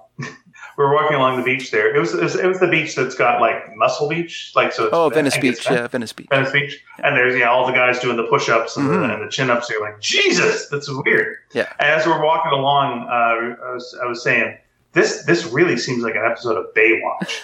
And he said to me, this is where they shoot Baywatch. Oh. And then as we walked a little further, they were shooting an episode of Baywatch. I was like, your story checks out. But then he went, just try going into the water. I'm like, okay. And so I walked to the water, and it was like immediately warm, just like completely warm and comfortable. You could just go right in the water. It was so nice. It was like, this is ridiculous. A beach you can just walk into. That's not how you get into a beach. I'm used to White Rock. I'm used to Crescent Beach. I'm used to like, just jump in. I don't want to jump in. I'm just going to go an inch at a time. You should use metric or Canadian. Fuck, fine. And then it hits your bathing suit and it just soaks up. It just Yeah. And it's like, no, bathing suit, you betrayed me. And your testicles withdraw into your body. They're like, nope, I'm out. Then you have to do the dive, and then you get a face full of seaweed, the creepiest seaweed. You're like, seaweed! And you got to swim, and the seaweed's just like bristling against your chest. And it's like, yes! I hate everything you're describing. That's all nightmare feel to me. I hate this so goddamn much. And yeah, you go there, and it's like, hey, where's all the seaweed? I don't know. Maybe the poison in the water? What? Nothing. Anyway, go for a swim. And it was so comfortable. So great. And then we went to Hawaii. It was the same deal. It's just the idea that you can just go like, and I'm just walking in the water, and we're great. Now let me stick my head under the water. Map every fish in the world. This is beautiful. This is amazing. This just looks gorgeous. Okay, this is great. Our oceans blow. Yeah, if you're not used to it, actually, swimming in a beach in Los Angeles was the first time I ever, only time. First, I almost drowned because I wasn't expecting how the waves worked, and so I was just, I was pretty small then. I was probably 8 years old, 6 or 8 around there, and I was just playing in the water, and then a wave knocked me over, and then as I came up gasping, another wave knocked me over, and so I didn't get a breath, so I was like out of breath underwater, and then I was disoriented because I'd been knocked over twice, and luckily I was able to right myself and get out of the water, but it was a very scary moment for 8-year-old me. No, that does not sound fun. Ugh. No, it's not. You're right. I was at some relative's place, and I don't know if it was a lake or what, but I remember there's a dock, and like we visited there. We were there the day before. And like I knew where the dock was, and I knew, it's like, so the dock's here, and next to the dock, you walk into the water, and it's shallow. And I knew that. It's like, that's great. So we're fine. So the next day, I go and I walk there, and somehow the tide had raised, or something had happened, and the dock had raised with it. And so I didn't realize that the water that was, a foot deep was now really deep. And so I go running into the water. Yeah. And then all of a sudden I'm under the water. Oh dear. And I'm under the water looking up at the dock. I'm looking up at the dock, and I'm seeing kind of plants on the ground, and I'm underwater. And I'm like, I'm drowning. I realized I was drowning. Yeah. And I was like, okay, so what do you do? And so I think I've told this story on the show before, but thank God for cartoons. So I'm like, well, what you do when you're drowning is you put a hand up, and you do the 1, 2, 3 with your fingers, and then you go, wave goodbye, and then you drown. Is that what you do? And I was actually doing a bit, but for some reason I just thought this is what you do. Because I've seen that in the cartoon. Yeah. So I put my hand up, and I was waving my hand. I was at 1, 2, someone grabbed my wrist, pulled me up the dock. I was like, what are you doing? You're going to drown. I'm like, I was drowning. Well, don't. I'm like, okay. And I went back inside, and I said to my mom, I almost drowned. I'm like, what? Wow. Shouldn't tell your mom. Couldn't really explain to her how cartoons saved my life. Yeah, you shouldn't tell your mom you almost drowned. It's going to limit your freedom. Clear. I still remember like how crystal clear it was under that water, and just this like real crystal, like everything was sharp, everything was completely in focus, which is weird because I'm underwater, it shouldn't be, but it was, and it was just this thing of like, I'm drowning. Must have been cold if it was that clear. Probably, yeah. I remember. I think also on that trip we went out in a rowboat, which was going to be good, relaxing fun. But like we were on a lake, and you could see the seaweed just like down below that just came up from forever. Yeah. And it was the most terrifying thing to me. It was just the idea of what do we fill in that seaweed? That would just be, oh my God! Like I couldn't believe how terrifying it was. There was all that seaweed around. They're like, that's fun. It's great. It's relaxing. Let's stay out here for longer. No. Seaweed, terrifying, horrible. This is the worst. If you get out far enough in a lake, you can escape the seaweed. That's my favorite place to swim. Is from a boat in the middle of a lake. Oh, there's no better place to swim, in my opinion. I love fresh water, and I just love jumping right in the water from a boat, and you don't have to worry about yucky like stuff around the surface because there's yucky stuff, but it's way down below you, so you don't have to worry about it. Oh, I don't even think about it. Just swim around. It's great.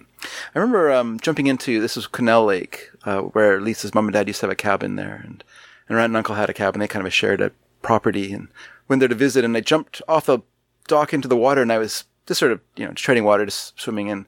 And I looked down, and there's this leech. I could clearly see it floating past me. I just got super still, and it just kind of carried on by me, and I was like, whew, don't want that. Don't want that on me. I've never had a leech or anything on me. That would be terrible. I haven't had them, but I came out of a lake with friends, and they had them like everywhere. So I don't know, like how they all just went for their tasty flesh, and for me it was like maybe it's like mosquitoes. Sometimes they don't like certain people. Could be. I mean, I had one leech once, and I did have to take it off, and it was a bleeding thing. Yeah, I was like, "Look, this is awful." And I think like somehow it got off with like a cigarette or something because some hippie helped me. Helpful hippies. Yeah, let me help you with this cigarette butt. Like, there it goes. I'm like, all right, I should smoke. So that's deal with this. But yeah, they were covered in leeches, and they were so I'm like, oh well. Yeah, well, I'm not, so I have no empathy because I'm a child and a sociopath. Oh well. Well, all children are sociopaths, so it's fine. Yeah, that's their strength and their weakness. A certain lack of empathy. Hey, I gotta survive. That's a kid. Yeah, that's my job. Like I've got to be the next generation, or no one else will. Yeah. So yes, you're correct.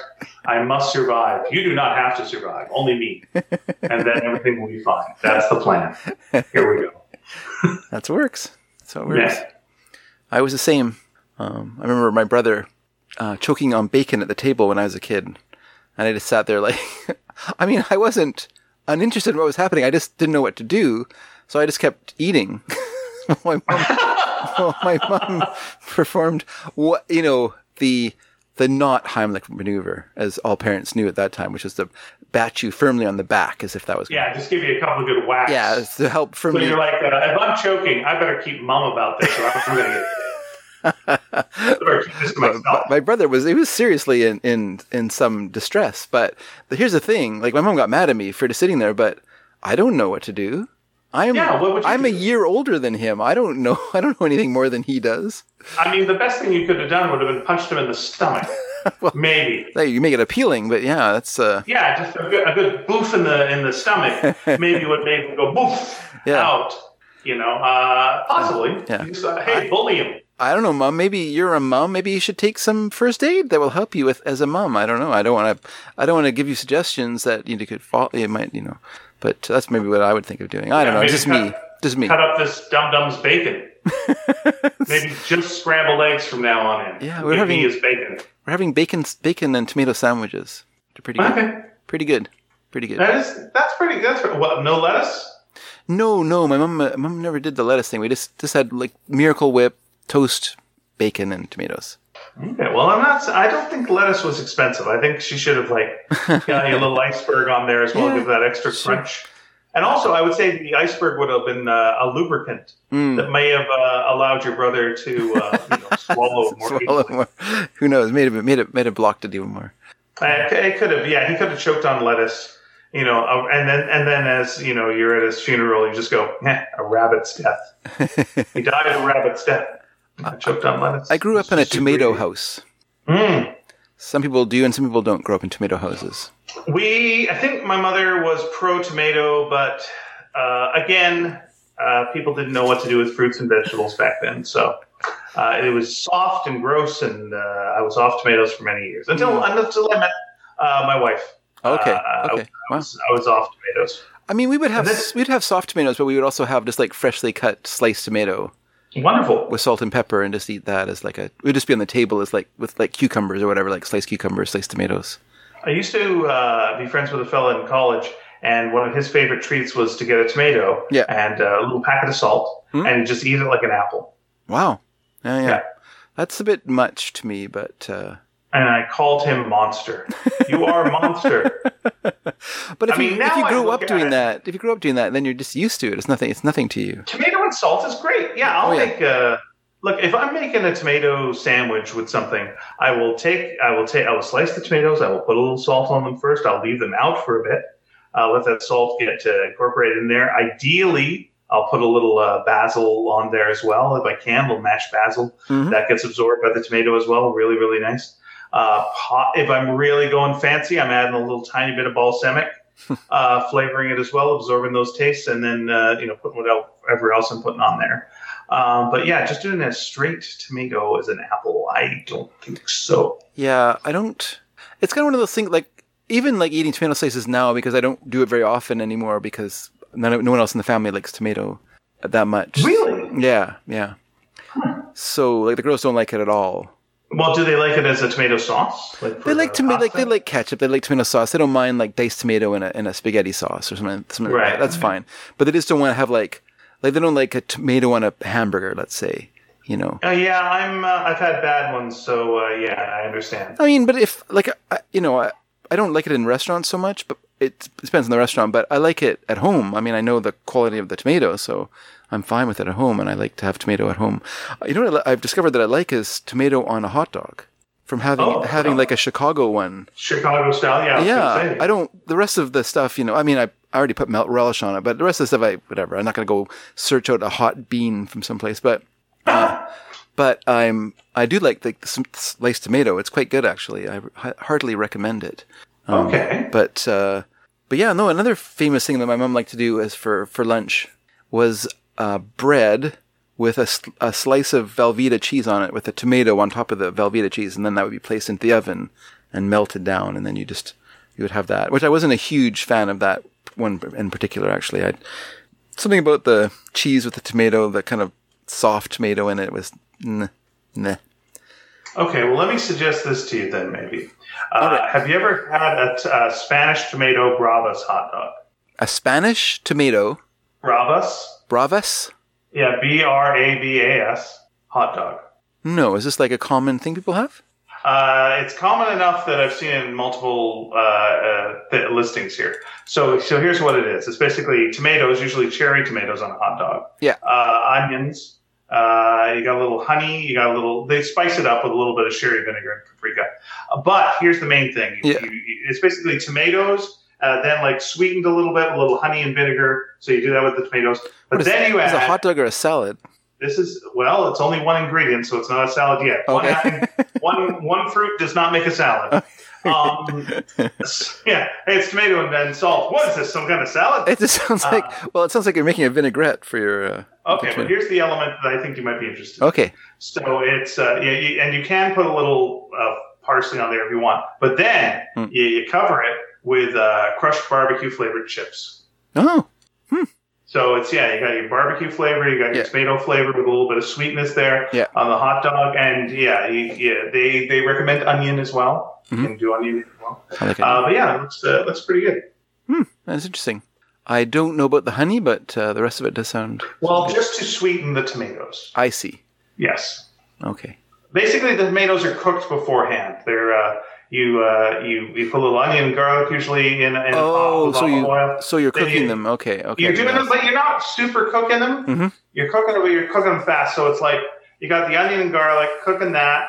Then you add your water and honey and vinegar. So you got that. Yeah. Then you're adding your tomatoes. Quick spins. Quick. Quick coat. Just take a little of the edge off. Boom. Onto your hot dog. Salt if you want. It's a nice thick sauce. Then crunchy barbecue flavored chips.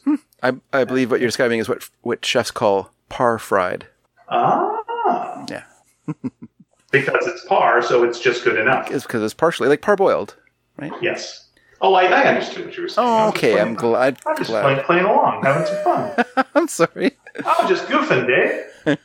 You'll see when we're doing this face to face. I'll look over at you and give you a little wink and joke. Yeah. Now let's do our Alice in Wonderland sketch again. You enjoyed it so much the first time. Oh, it was great fun. It was fun. I enjoyed it. It was the most fun I've ever had in an Alice in Wonderland scene, to be fair. And I've done the play, and it was not a fun play to do. It wasn't a fun play to do? No, it's the March Hare, and it was not fun. I was in the it was not fun. Yeah. I wore these big pants that were like hoop pants, and I should have worn better underwear because people could look down and see my shabby drawers. And I was at an age that I was not comfortable with my body, and it was not a good time all the way around. When is that? What is that age? Your whole life? Pretty much, yeah. Pretty much for me. So yeah, but especially whatever that was, 14, 15. It's not the grandest time. No, you're right. Yeah. It was worse when I somehow, and I don't remember what the fuck play this was. Yeah. But I played like a prince, like Prince Goodhearted.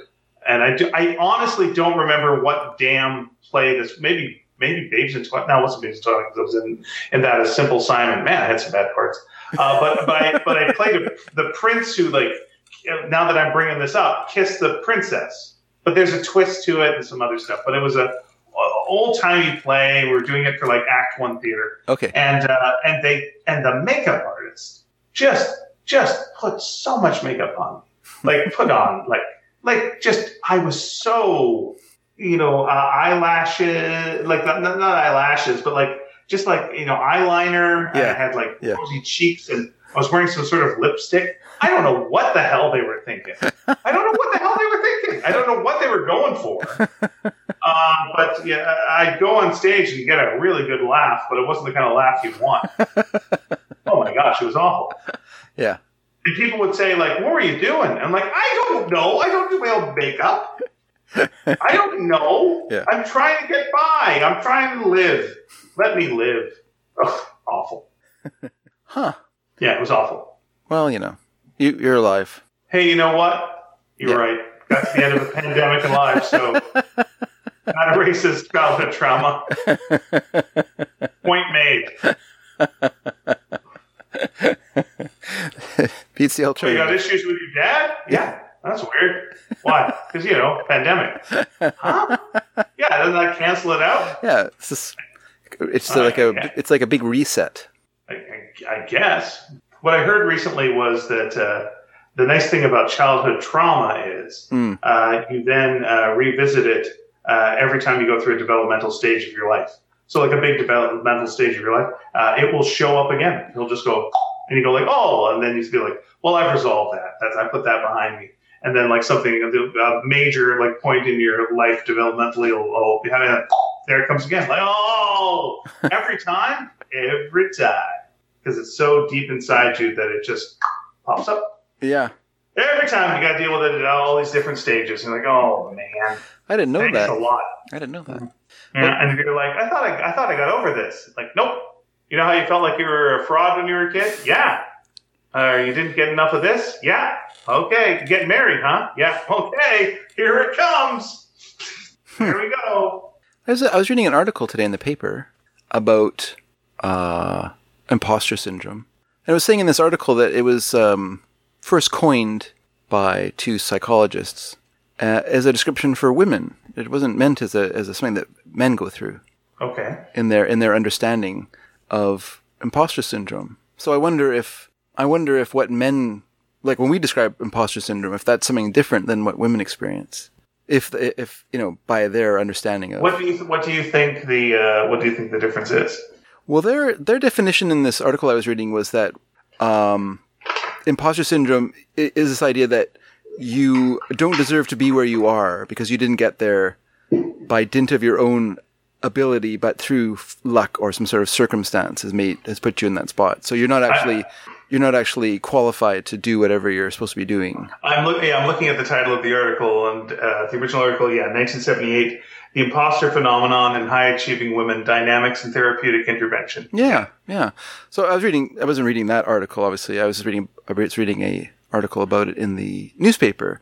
But I just thought that was interesting that it was used to describe women's experiences in, as they high achieving women, how they feel about themselves and how their own personal narrative of their success, which seemed to, because of the way they looked at their success as something that they lucked into, not something that through their own abilities and their own efforts, they created their own opportunities. But as something in spite of themselves, they somehow succeeded, and that was what sort of the crux of the article.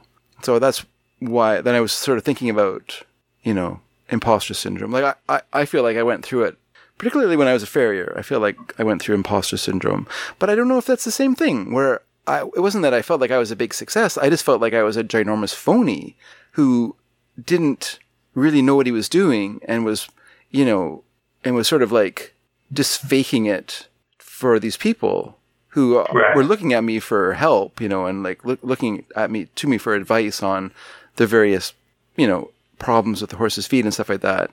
And, and I would give them answers straight out of the textbook, but I had no real experience in anything I was talking about. I didn't grow up with horses or anything. I had like no, it was just like textbook knowledge that I was giving. And I just felt like a big phony. And so it made it very difficult to do the job because I could never feel that I was committed to what I was doing, And so if if I did something wrong, which can happen when you're working, make a mistake or whatever, it was really damaging to me because I already felt like I didn't belong in what I was doing. And so then I would feel, I just beat myself up about it because I didn't have like any kind of defensive system, right? I didn't have like a sense of like, what do they know, or if this, what do you mean? Like, if you, like for lots of people, like other farriers that I knew, they seemed to like have a chip on their shoulder in terms of their value as a farrier, and and the customers owed them a living, and they knew everything, and they just seemed to have like, I don't know if that was just bravado to get over the feelings that we all had. Did you ever talk to a farrier like? No, I never. Yeah, that's the thing. You didn't have a peer. Yeah, group. I didn't have a. Like, my peer group was at school when we went through school together. And of course, we all felt like phonies then because we were all like learning it. And, we were taking, like we were like super proud when we like shot a horse in a day at school, right? So we took like 5 hours or something like that to shoe a horse, like, which is like unthinkable on the job. Like no customer's going to wait around for 5 hours while you shoe their horse. So, but when we were at school, we were so proud of like, but yeah, once that was over, everyone scattered to the winds because some people were from up country, some people were from the island, so everyone went back to their lives. And then, you're just kind of like bumfering along, trying to like, start up your business and, attract customers and so you're trying to, which I did over time, but I never felt like I was a real farrier. I always felt like I was just this big phony who was like, I could, like I was telling a story on a listening party last week where I was talking about this time I had to go do shoes sorry to repeat this story, everyone, but I had to go do shoes for this lady who wasn't going to be there. She phoned and said, I can't be there, but, would you mind just grabbing the horse and doing him? And I was like, I didn't want to say to her, I don't even know what your horse looks like. Because I didn't know what a horse, I looked at a horse from their feet, like I would see it. I would see the horse. I'd see it vaguely. I'd like, okay, it's a brown horse or whatever. You just know them from their feet, so you're kind of Tarantino-esque. Yeah, that's right. Yeah. Sorry. You're telling a serious story, and I'm making a foot fetish joke. That's fine. Okay, good. And then, so then my idea was, because I was no good at my job in my mind, because there was other horses there, so this made it more difficult for me, but I knew that there's another farrier who was a very good farrier, like very well-known farrier in the area, did those horses' feet. So I was like, well, I'll look at every foot on these horses, and then I'll know which one's mine, because mine will look like shit. But then I looked at all the feet, and all the shoes look great, including mine, apparently, which didn't make any sense to me, because I was such a bad farrier, right, in my mind. Yeah. So, yeah. So I feel like that's slightly different. Like, I wasn't experiencing success. In fact, my feelings were, like, hindering me from being successful. So the imposter syndrome they're describing in this article is different than how I think of myself. So apparently we have to think of a new word or a new term for imposter syndrome, because I feel like we're misapplying it. Okay. Well, I'm reading a little bit about it, here. Yeah. I was saying that, a big part of it is the imposter cycle. And that was an updated version of it, the kind of the one we're talking about here. And so it always starts with like an achievement-related task. Yeah. And then once you've gotten the assignment, the feelings of anxiety, self-doubt, worry follow. And then you go two ways. One, you either over-prepare, or you procrastinate. Mm. And if you procrastinate, then you do a frantic effort to complete the job. And if the job is completed and it's a failure, you're like, okay, well, of course it's a failure. I'm a failure. Yeah. And if it's a success, then you're like, I was just lucky. Mm. It was just luck. Yeah. And I still don't know what I'm doing. So if you over prepare, you're like, the only way I could have done this was to over prepare because I'm not qualified. So I have to do more than a regular person who would do this would do. Yeah. Because I'm a failure. And so it just keeps feeding into itself. Oof. Yeah. Yeah. I mean, maybe that's descriptive of how I felt as well. I don't know. Yeah. It's a lot of guilt. It's a lot. It's just, foo. Yeah. That's no good. But I feel, did you ever? Yeah. Sorry, go ahead. I was just going to say, because I kind of feel like the article, as it was written and was intended to look at how successful women. I think the article came about accidentally. Like they were interviewing successful women, and I think they found this pattern which they weren't expecting, which was this sense of low self-worth, like low self-esteem, and this feeling that they didn't belong where they were.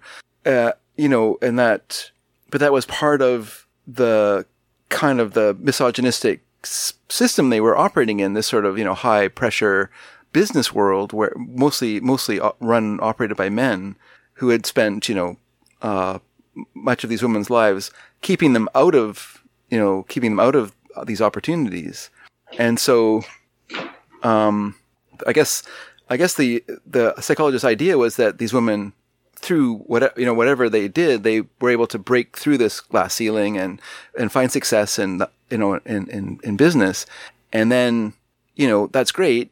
How did you do it? And then they talk to these women. They're like, well, I don't know. I just feel like I was lucky. I don't feel like it was through my own efforts. And so they're like, well, this is weird because that's, sure, success as always has an element of luck to it, of course, but you have to make your luck. You can't just expect luck to fall into your lap. It has to be through your efforts that you are lucky. Like it's through, striving that you create opportunity that gives you the chance to succeed. And so these women obviously were striving. These women were obviously trying to succeed and were hence had the quote unquote luck to further themselves. But it's through their own efforts, their own abilities, that they created these opportunities for advancement, right? But they couldn't see that about themselves. So that's really, and so, it seems like it was originally intended as only to describe something that was a phenomena that is associated with women and women's, and how they felt about their success. So it's, I don't know, maybe it's just men as usual, like having to women can't have their own thing. We have to glom onto it. So typical guys. Yeah, I'm going to glom right now. I was trying to think of what I felt the most impostery in, and it can go night to night. Like if I do a show at night and it's a bad show, I'm like, well, I'm a fraud. There's no reason I should be here. Yeah. And then you see other people you're performing with or on that night, if I'm doing stand-up and someone else comes up and does stand-up, I was like, they're a stand-up comedian. Look at them go. That's completely it. They're it. Yep. Mm-hmm. And, over time, my opinions change about different things. But even when I used to go on the road, and would bomb so terribly, and the comedian would do off this racist, sexist, horrible material that I look back now and just go, Jesus. But I'd go but they're a comedian and I'm not. Yeah. I'm pretending to be a comedian and they're a comedian or doing improv, what have you. But where I probably most recently feel that way is, hey, here's the twist. This, 100% this. I've never felt like I'm a podcaster. Like if I say, if it comes up that, you're doing the 500th episode of the show. Oh, that's nice. So you're a podcaster? I do a podcast. Oh, you're a podcaster. I do. Let's get this straight. I do a podcast. I am aware of podcasters. Yeah. I consider my co-host a podcaster. I don't necessarily have ever considered myself a podcaster. There's just some basic things if I was a podcaster, I would know how to do this on my own and hook up all the equipment. And I do all this stuff. Yeah. And also, I know people who do podcasts, and some of them are the best out there, period. And just amazing, dramatic podcasts they do with all this sound and it's beautiful. And it's just the the most beautiful radio play you've ever heard. And it's just like, it's out there and it's a podcast, and they just make this incredibly professional, amazing podcast. Or, again, it is just two guys interviewing people, but they're interviewing the funniest people in the world and amazing. And, they're just incredibly successful with it, and seemingly on the surface. And I'm like, oh, wow, that's so slick and so, tight. Yeah. And it's like, just so many laughs per second, just bam, bam, bam, bam, bam. And I've been on other podcasts where I'm like, boy, howdy, they really, really work hard. Holy shit, the amount of research they do. Oh, what, they got a Patreon account, and what happens? They make a living off it. You say, oh my gosh, look at that. Wow, they are definitely podcasters. Yeah. And I'm a guy who calls in once a week, or I show up and I'll just I'll do my best. But even when we're doing like something like Full Marks or Beatles or what have you, I'll be like, Dave's doing all the heavy lifting here. I'm just showing up and I'm trying to find. I'm listening. I'm an intense listener, and I will try to pick up on something and find connections between things that you're saying and other things, and to try to add to it. Often getting the feedback, why don't you shut up and let them talk? And I'm like, you know what? That feeds that imposter syndrome real good. Thanks, folks. Yeah, thanks. What's the title? He's ruining the show. Okay, good. How much does this show cost you? What the fuck? I do sometimes feel, and it's not necessarily that I feel like I'm a fraud, but I don't feel like I am a podcaster. I do podcasts, but I don't feel like I'm a podcaster. I feel like, I might do podcasts in the future. I might take this up a notch, now that we're going to be back in studio together, because I don't have the equipment out here. And I'll try and figure out how the equipment works, and then maybe we'll do some sketches and drama and some stuff, and just play around a bit and expand. But of course, I'll do that, and then I'll feel the same way and just go, well, this is bullshit. I'm just doing it. I'm just pretending to be something that does these as well. Of course. And I do appreciate all the nice things that people have said, and all the listeners we have, and they've honestly, it touches me to no end. And I love the letters and everything, but there's always a little bit of me of just going but not real. But yes, I appreciate it. Thank you. It's nice, very, very good. I'm gonna still be here next week, but I'll just try and sit here and tell the truth. And if I think of a joke, I will say it, and try to just be me as much as I possibly can be. Well, then you're a podcaster. No. I don't know. Well, I mean, I don't know. I don't know how to argue. You don't have to. There's no argument. Yeah, there's no argument against. How you feel about. However you feel is however you feel. Yeah, I can't change how you feel about yourself. I can say you're the best damn farrier I've ever seen. Well, that doesn't matter. It doesn't really matter. Well, yeah. What do you know? But I only know one farrier, so you honestly are the best damn farrier I've ever seen. Yeah. It's funny. I feel the same way about coloring sparks. Like, you guys are like, oh, you're a professional colorer now. And I'm just kind of like, haha, yeah. Sure. Yeah. Professional. Yeah. It's strange. Had to do a thing where I had to go to a doctor, surprisingly this week. And, it was one of those things where you could tell the doctor be interested with what you do. And so I was like, what do you do for a living? And I'm like, oh, that's a tough question in a doctor's office. And, just breaking it down. I'm a comedian, and I'm a writer, and I'm a cartoonist. Oh, what do you write? And it's like, oh boy, okay. It's just so hard. It's just so hard. Yeah. You just go I don't know, I fuck around. You don't know. Just fuck around. I write things. I get ideas. I put them together. And some things happen, some things don't. But this is a longer conversation than we have time for in the ER. So it's fine. Let's just... I guess you could just say I do a desk job, but... Yeah, but that's bullshit. Yeah, it's like, I'm trying to give them as much information as possible and basically say, I really enjoy my job. I'm trying to think, are you asking me, is my job sedentary? Am I out and about? And the answer is both, depending on what I'm doing. Nothing's the same any day. It's all random. I'm also a podcaster. I can't say that, but I do a podcast. Yeah. Now, how about taking that blood? How about taking it? There you go. Let's do that. Yeah. And there's often a thing too where I feel like, oh, I don't want to charm anybody in this kind of situation. And I feel like, I can, because what I do is interesting. And I know they're interested because I've got an interesting job, and I have never met a doctor who didn't want to be a comedian. Ever. They love that. And sometimes the doctor is a comedian. I know a doctor is a comedian. Yeah. And it's like, I don't want to get into this right now. Let's, do the thing we're here for now. And I'm happy to talk to you about this later, but I don't want to be charming and interesting. But then maybe that's good. Maybe you'll give me the good medicine if I am. This is a weird situation for me. I don't like this at all.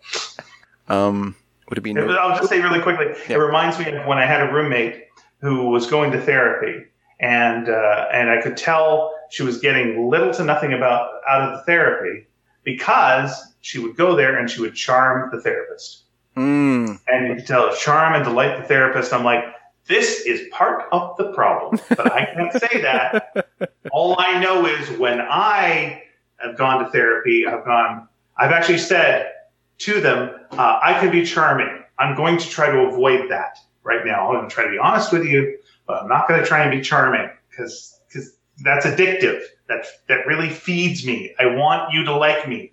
And we're dealing with stuff here in therapy where I could say some unlikable things. And I don't want to get hooked into you liking me, because I saw that again with my roommate, because, my therapist really likes me. That's good, but not great. Yeah. Because you're not moving forward with the things.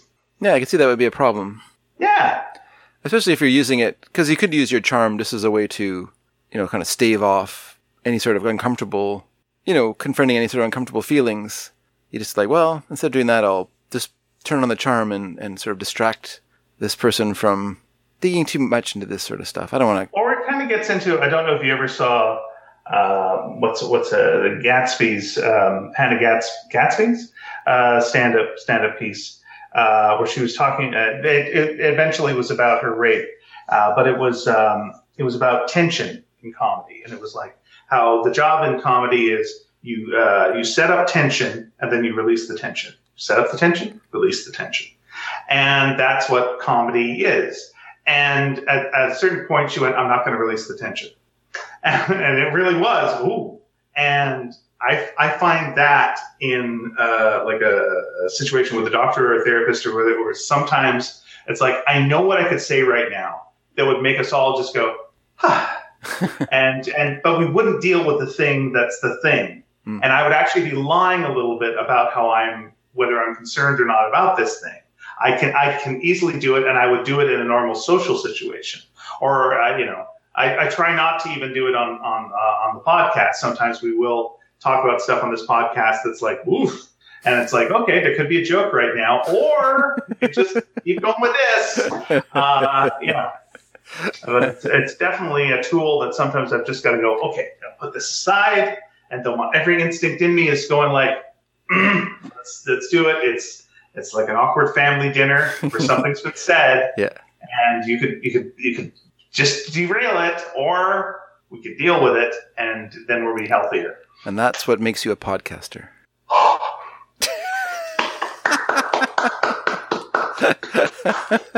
Well done, you. If you were in person, I would high five you right now. And then take you for a burger. Oh, that sounds good. Yeah. If you eat a burger in a podcast, you eat it in real life. It's true. That's going to be interesting. You're going to be in this damn room. This is so weird. I know. It's going to be strange. I really need to fucking clean. Well, as long as there's a path to the doorway, I guess it's fine. Okay, fair enough. All right. We'll do that. I guarantee you a path to the doorway. Thank you. That is my guarantee to you. Now, I'm not going to put any pressure on you, but did you do any looking at things this week? And if not, because of the coloring, that's totally fine. No, I actually had some time for some Dark Shadows this week. Oh, well, then why don't we set up Dork Shadows? Go ahead. Dork Shadows. Thank you. Let's So let me just look here. Where were we last week? We had... Well, we were nowhere last week because we didn't do it last week. Oh, but last time then, I should say. Last time. All right. So last time we had... Julia came to Blair's with a mallet and a stake. And it's basically like, where's Angelique? And he's like, who? Huh? Angelique, I don't know who you're talking about. I don't know an Angelique. And she's like, you got to kill her or she's going to kill you. And he's like, who, me? Was you calling me a liar? And then when she left, he took the mallet and the hammer and he went down to where Angelique's coffin was and he opened the coffin, but the coffin was empty. Oh. So we start episode 622 with Angelique proves to have a separate residence somewhere. She's got a condo with a coffin in it. And she awakes and she calls to Barnabas. Is it a Murphy coffin? It's a Murphy coffin. That's right. That's right.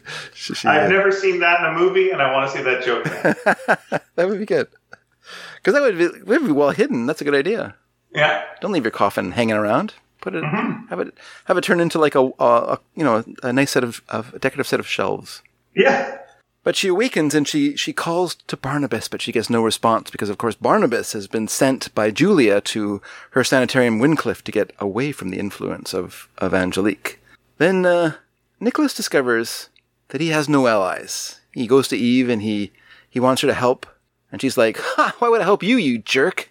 And he's like, well, I know I'm a jerk, but I'm the guy who's like your boss, even though I'm not really your boss, but I'm like, like in control of your destiny. And she's like, fuck you. And he's like, whoa, wait a second. But he like threatens her and he enlists her help to spy on Jeff. And of course she's like, oh, spy on Jeff. Well, I'm already doing that for free. So, if I get on your good side and spy on Jeff, that's even better. But, you had me at threatening.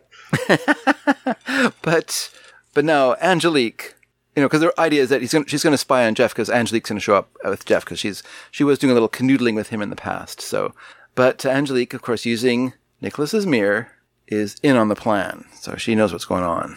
Meanwhile, Jeff convinces Vicky to move their wedding plans forward. Ooh. So he wants the wedding to happen sooner than later. And she's all like, but we have plans. And he's like, forget the plans, let's just get married, because I want to get married because I'm getting all these weird signals from this crazy woman who keeps following me around. So let's get this over with. But Eve is, of course, spying on all this stuff going on. And Angelique approaches Eve and offers Eve some help if Eve will protect her, she says. Mm. And because she needs someone to protect her during the day from Nicholas. And because Eve wants to travel back in time. And Nicholas wouldn't go along with his plan. He did hypnotize her so he could see into her past, but he didn't want to send her to the past. But Angelique says, I can help you. And so Eve tricks Blair into leaving the house by telling her that Angelique was spotted somewhere else. And so he goes off to find Angelique. And Angelique arrives, and using an object of Blair's, she casts a spell that sends Eve literally, physically, back in time to 1795, where we've already been. And of course she tells her you have 6 hours there, and then you will have to return. And if you don't, you will be there forever. So Eve, I wrote mysteriously arrives. What I meant was she arrives in the past, in a room where people are like, how did you get in here? Who are you? And she's like, I need to speak to Peter Bradford, or as we know him, Jeff Peters in the future, but at this time, of course, he's still Peter Bradford. And she learns that he has been condemned to death. Oh. And she discovers the story of Vicky's hanging. So she's like, Vicky Winters was here? So she's like, this is very interesting. So she goes and visits Peter, and he is so over her, because of course he's now into Vicky. But she offers him the chance to escape. She goes, I offer you the chance to escape with benefits. So you gotta stay with me, gotta be my husband, whatever, but I'm gonna help you escape. And he's like, okay. And then we cut to Joshua. Haven't seen them for a while. Joshua and Ben Stokes are discussing the fate of Peter/Jeff. And it turns out that, much like with Vicky, Joshua's, attempt to get the governor to take away to not hang them, didn't work. So Jeff is condemned to death. And then he talks to Ben about the family history, the Collins family history that Vicky had brought into the past accidentally during the seance, that it got left in the past. And Joshua wants Ben to destroy this history. But before he does that, what Joshua plans to do is to take the information that was in the history and write it into his family history in order to hide all the horrible things that happened. Like, he doesn't want people to know that Barnabas was a vampire, that Naomi, his wife, killed herself, that Millicent married was his name Nathaniel? Whatever his name was. What do you call that kind of person who's marries you for your money? Gold digger. Gold digger, yeah. Just want people to know that she married badly, so she's going to be a spinster in this future. Barnabas will have gone to England. Naomi died of natural causes. Jeremiah died of natural causes. So there's no mention of any of the horrible things that happened. And then when Ben goes outside, he's, of course, walking. He's taking this book to burn it or whatever, and then he meets up with Eve, who ropes him into her escape plans. And then she takes the Collins family history from him because she doesn't want him to be wasting his time with that. She wants him to start on the plans that she has to free Peter. But when she goes that night back to the cell, Peter refuses Eve's help, and he chooses death because he promised Vicky that he would, whatever happened, he would go into he would find her. But he gives a note to Eve. So Eve, clutching the Collins family history and Peter's note, disappears in front of the jailer, which I spelled Gaoler for my own perverse reasons. Because when I was younger, I thought it was The Ballad of Reading Gaol by Oscar Wilde. An angry, jealous Adam has it out with Eve, because she returns, of course, and he's all mad. Where were you?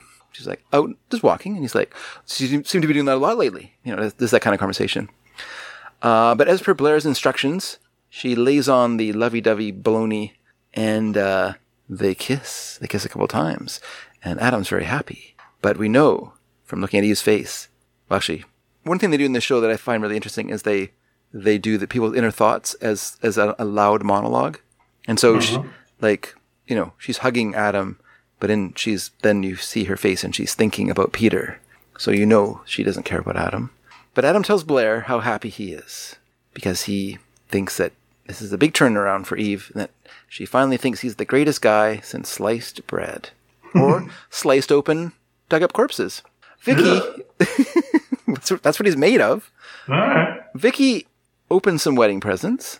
She's with Liz, Elizabeth Collins' daughter, and they are opening wedding presents. And one gift she's very happy to get from Miss Norris. This is, of course, a reference to way back at the beginning of the show.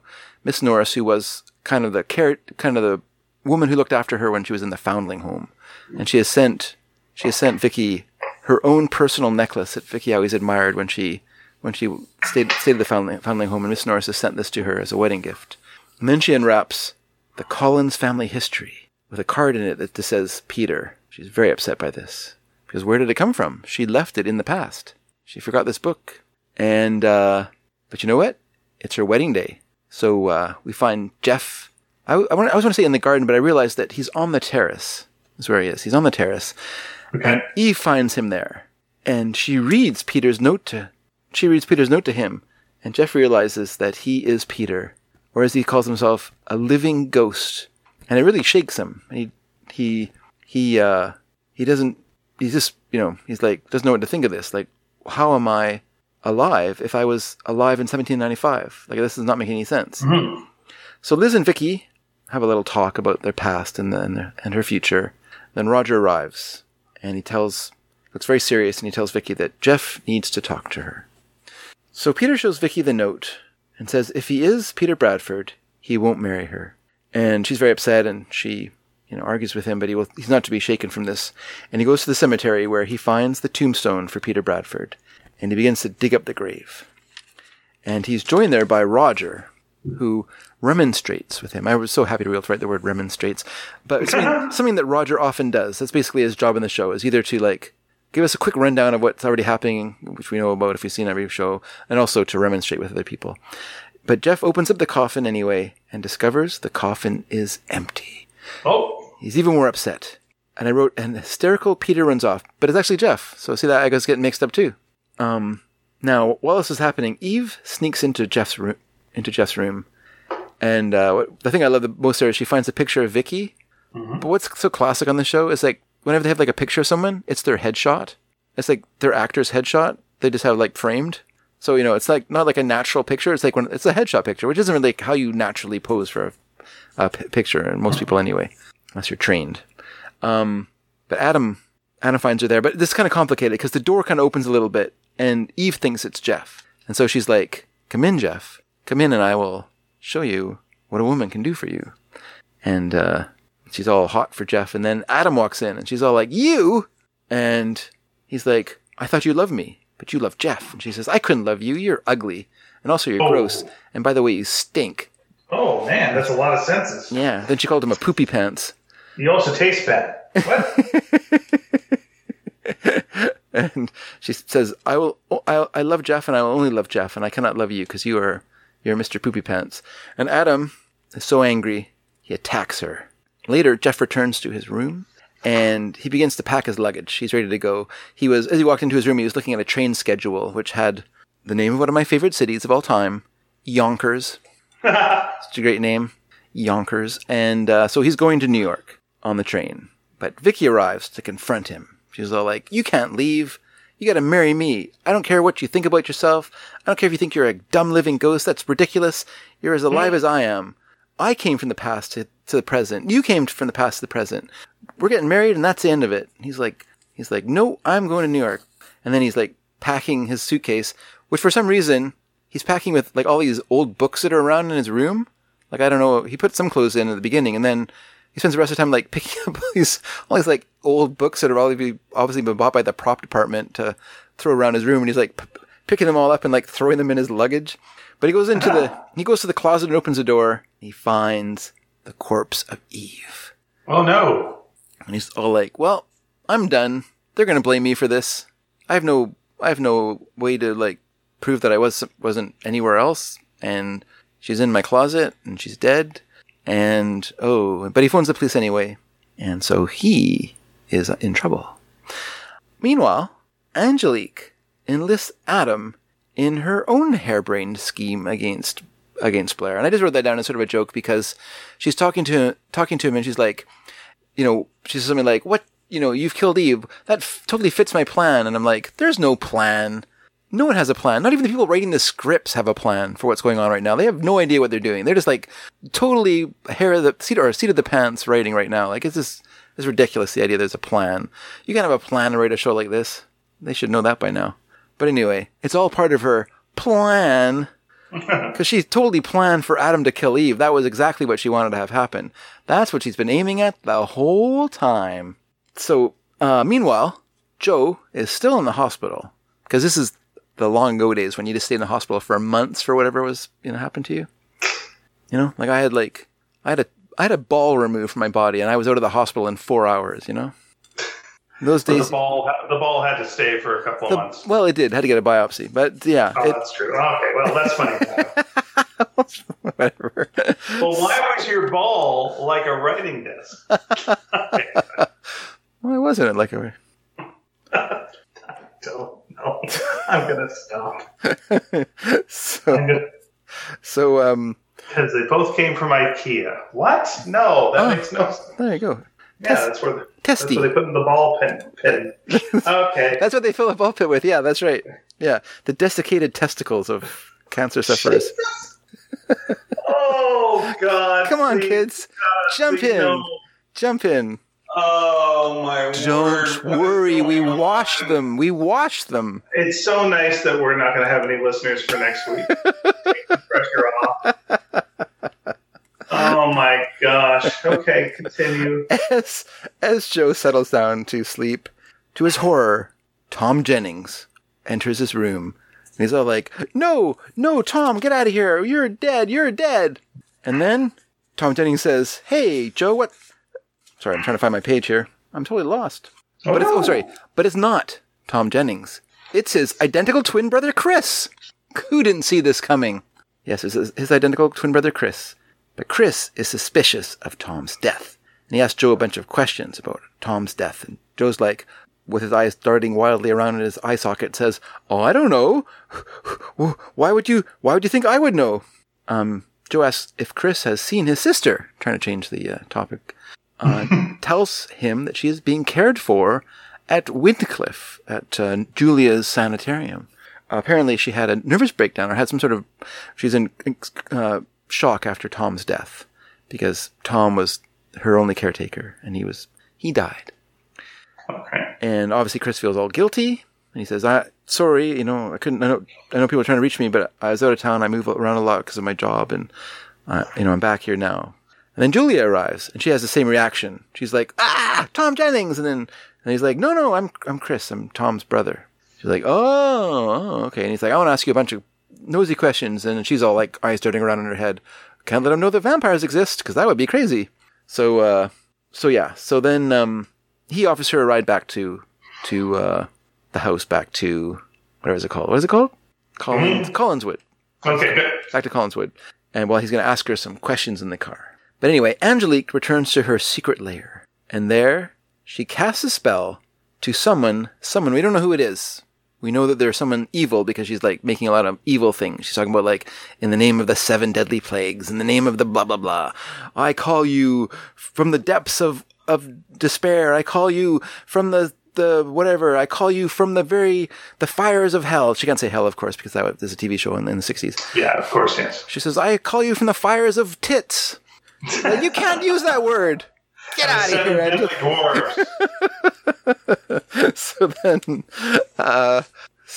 And then, as she's doing this spell, she begins to burn. She starts to burn, and she screams and yells, "No, don't take me!" And of course, that was the end of an episode. But then we tune in the next day, and we discover that she has descended. She has descended to hell. Which, of course, they don't tell this, of course, but she finds herself in the presence of Diabolos. That's what he's called.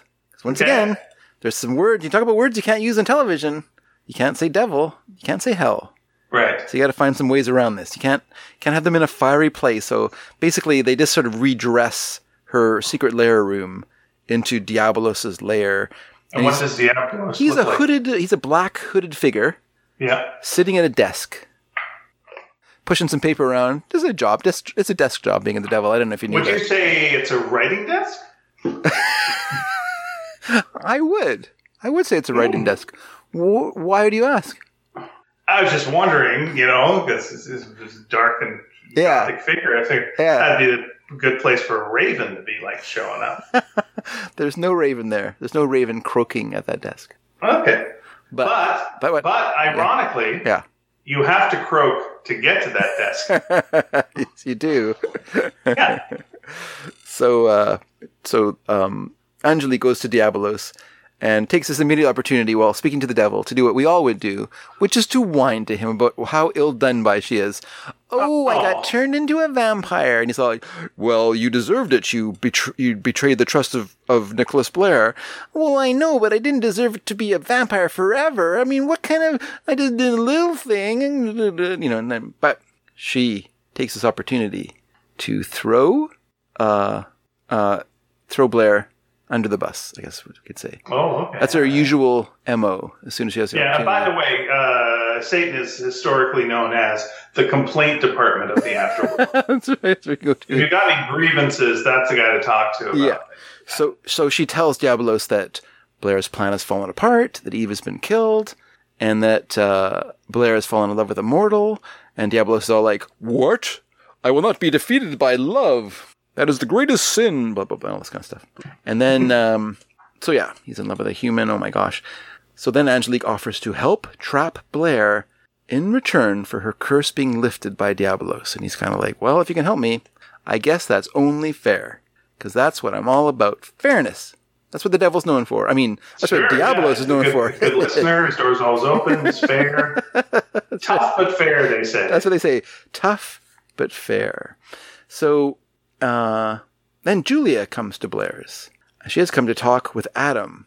But of course, Blair, being a total stupid liar, just says, he was just talking to Adam like moments before. He's all like, Adam's not here. And she's like, well, I know he's here because that's where he always is. Adam? What do you mean, Adam? Adam's not here. But then she tells Blair that Eve has been murdered. And Blair is outraged. So then he I guess Adam is here. Let's go talk to him. So then they have to go into the other room, and that's where Adam is. And Julia accuses Adam of killing Eve. And he's all like, no, he didn't. And she wants Adam's help to clear Jeff. And he's all like, what, I'm supposed to turn myself in when I didn't do it? And then I'll get in trouble. She's all like, everything I do here is going to hurt. I want to help 3 people, but everything I do is going to hurt one of those people. If I hurt Jeff, that hurts you. And if you get hurt, that hurts Barnabas. So she's in some trouble. Excuse me, I'm just going to cough. Excuse me. It's capital T, and that rhymes with D, and that stands for Dark Shadows. So then Maggie arrives at Blair's, but the weird thing is, she doesn't know why she came. She doesn't even have a memory of coming there. She just sort of arrived. And then suddenly, Maggie can't breathe and begins to die in front of Nicholas Blair. Then the room is suddenly bathed in red light. Huh? And at that moment, Maggie's mouth opens and Diablo speaks to Blair through Maggie. And he tells Blair to prepare to face judgment. And then Diabolos departs and Maggie recovers. So Blair goes to Collinwood to speak to Julia. He wants her to repeat the experiment.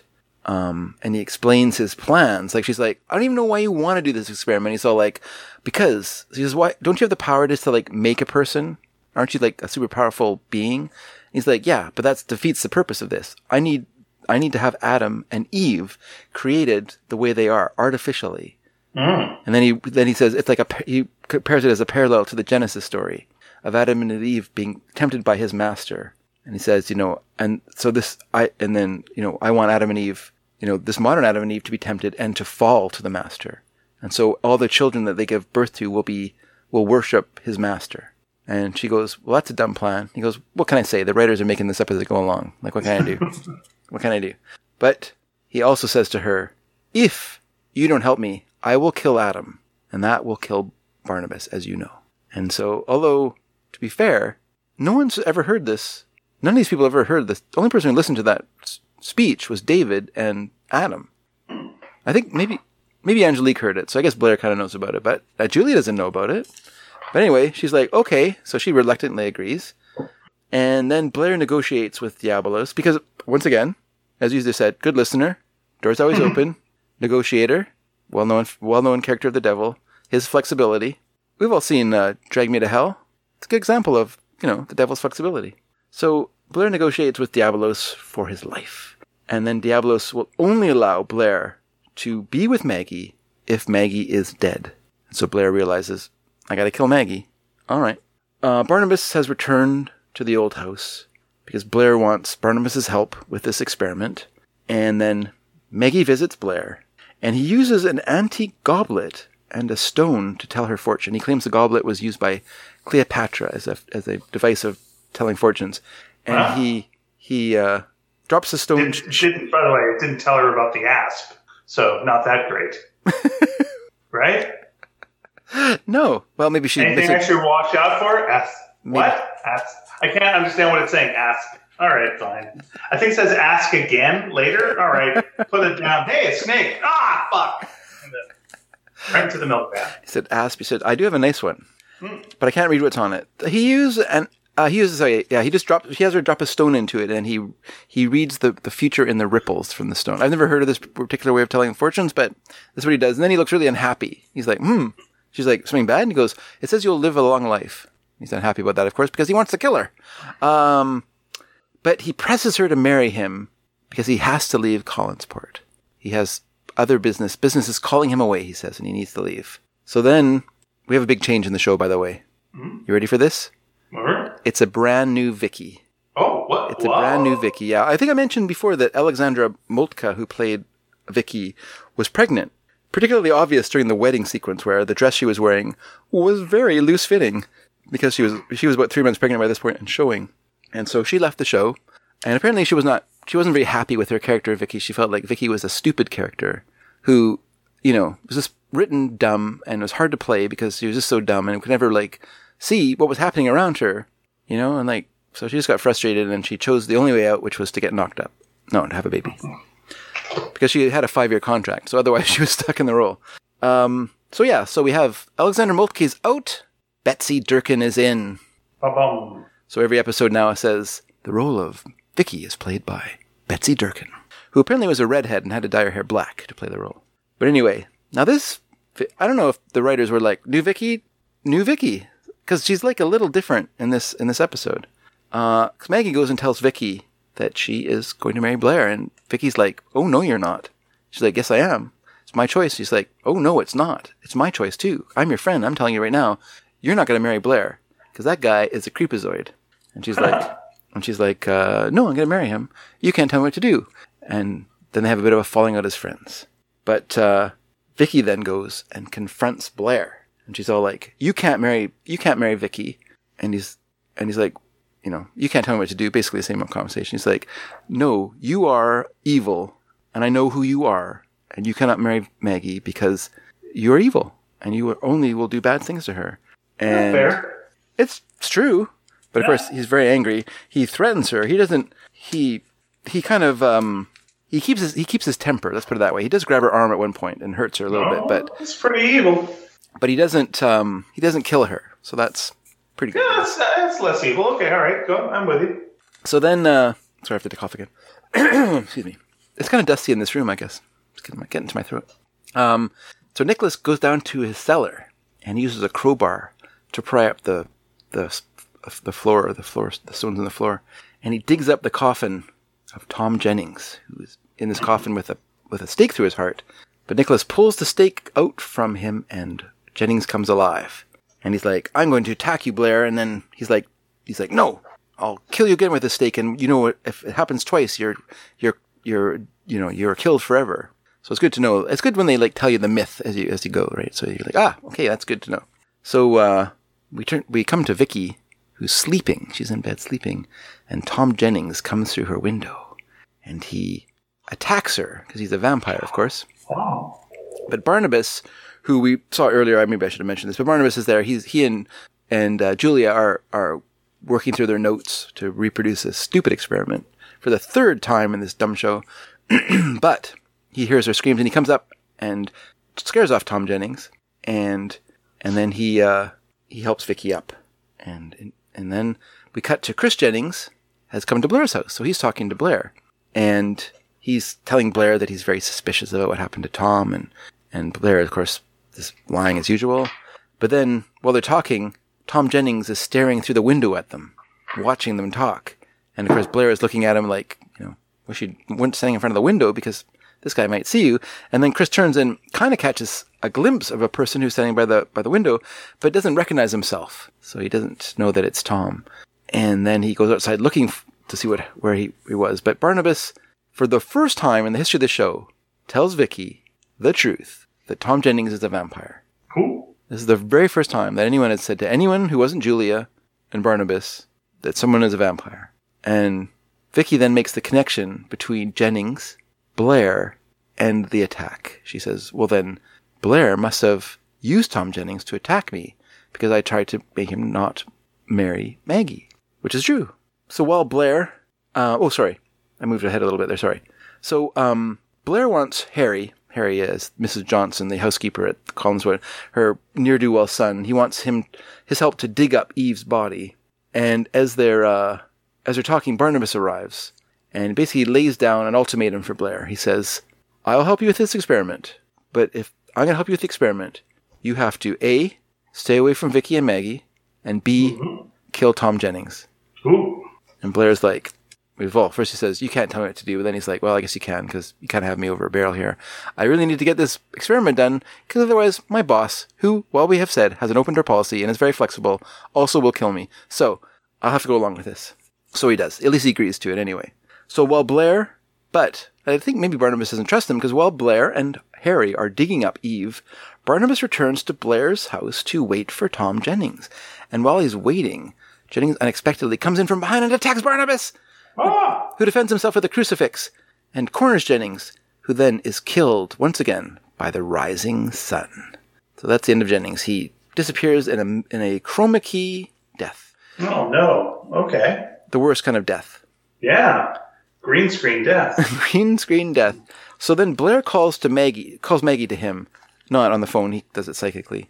And he tells Adam they are going to make a new Eve, but a better Eve. Not the crabby, stuck-up Eve who didn't like him. No, this is going to be like a genial, good, nice to get along with sort of Eve. And Adam's all excited. He's like, yay, Anifu will love me.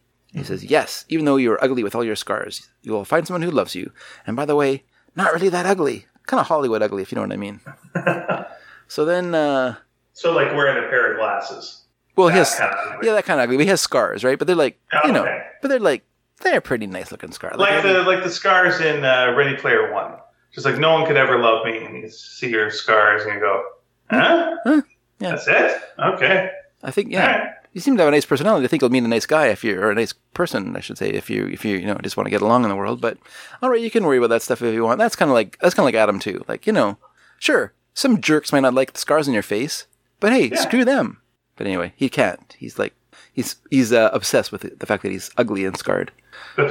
But he also tells Adam that Maggie Evans is going to provide the life force, and Adam's like, "Yay, Maggie's nice." So then Maggie arrives, and she agrees to marry Blair, and Blair is all very excited. But he tells her that she and he have to leave Collinsport that night. So we got to get out of town. Meanwhile, Chris Jennings is visiting his sister at Windcliff, but he's upset to read in the paper that it is a full moon that night. Huh. I wonder why he'd be upset about that. Well, anyway, what happens next? Oh, his sister, Amy, comes to see him, but she is very angry. She gives him the full 1-minute silent treatment.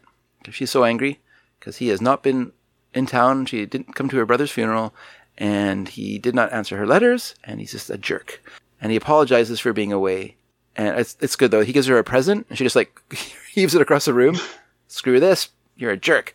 But he apologizes for being away. But when she says, then you'll stay with me, he cannot promise to stay. He says, I can't. I have to travel. And so she's like, wah. And so then she storms out. So then Chris arrives at his hotel and asks the desk clerk to change his room to the most remote part of the place. And by the way, desk clerk played by Conrad Bain. Oh, okay. It's kind of fun to recognize him. He's wearing these weird glasses and has a mustache, but it is Conrad Bain. And not his twin brother. Not his twin brother. No. Does he have a twin brother?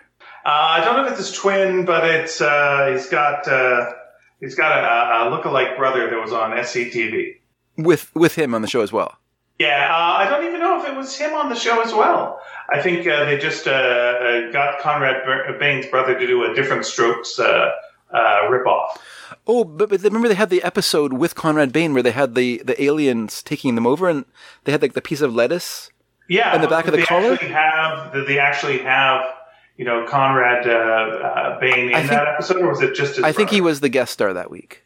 Very good. And his name was Bonar Bain. Okay. Yeah, he's twin brother, identical twin brother. Okay, well, interesting. Yep. Kind of like Tom and Chris Jennings. Yes. So then the desk clerk says, well, I'll show you this room. And so he shows him this room, and of course it looks just like an old storeroom. And Chris is like, perfect. And the desk clerk's like, you sure? Like the window's all barred, and there's stuff everywhere. And he's like, no, this is just great. So then he tells the desk clerk, listen, I'm going to do some writing tonight. And while I'm writing, I do a lot of acting out of the stuff I'm doing. So if you hear anything from my room tonight, don't disturb me because I'm working. Just, leave me alone. Let me just get, just my process. And the clerk's like, okay. Meanwhile, at Blair's, Maggie is wearing this kind of weird makeshift veil. And then Blair drugs her champagne. And then we cut back again to Chris. And the nosy desk clerk hears a lot of noises coming from Tom Jennings' room. And of course he says, well, there's a lot of weird noises coming from that room. But the guest did tell me that he acts stuff out and that I shouldn't disturb him. So what I should do is unlock the door and go inside. Which he does. And he walks in. And then the camera starts coming towards him. And he's like, oh no, a camera. And then we cut back to a drugged Maggie taking part in a black mass ceremony with Blair. And he's doing once again a lot of, I call upon the 7 plagues. I call upon the evil this and the owls and the crows and the blah, blah, blah. And why is a writing desk like a raven? And then we cut back to the hotel, and then you see the desk clerk is laying on the ground, and he's just like a bloody mess. And you're like, wow, this was an afternoon TV show. This is for kids. But anyway, this is like this big bloody mess, and then he's like dragged off camera. You're like, oh, something's happening. Meanwhile, Eve lies on the table in the basement of the old house. And then Adam arrives, and then Blair and Maggie soon follow. And Blair insists that Adam stay because Adam is his little kind of checkmate against Barnabas. Because Blair can like magically control Adam's heart rate, and so he could kill him and kill Barnabas.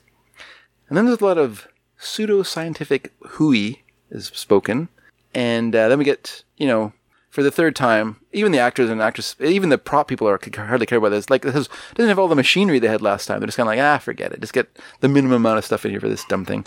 So then, so they're like doing all their stuff, Barnabas, don't let it reach 10. If it reaches 10, then something bad will happen. He's like, aye, aye, Captain. And then he's like pushing buttons, and they're like, and things are going woo, woo, and stuff like that. And then Barnabas, like, he was, let me just say, he was very unhappy that Maggie was part of this.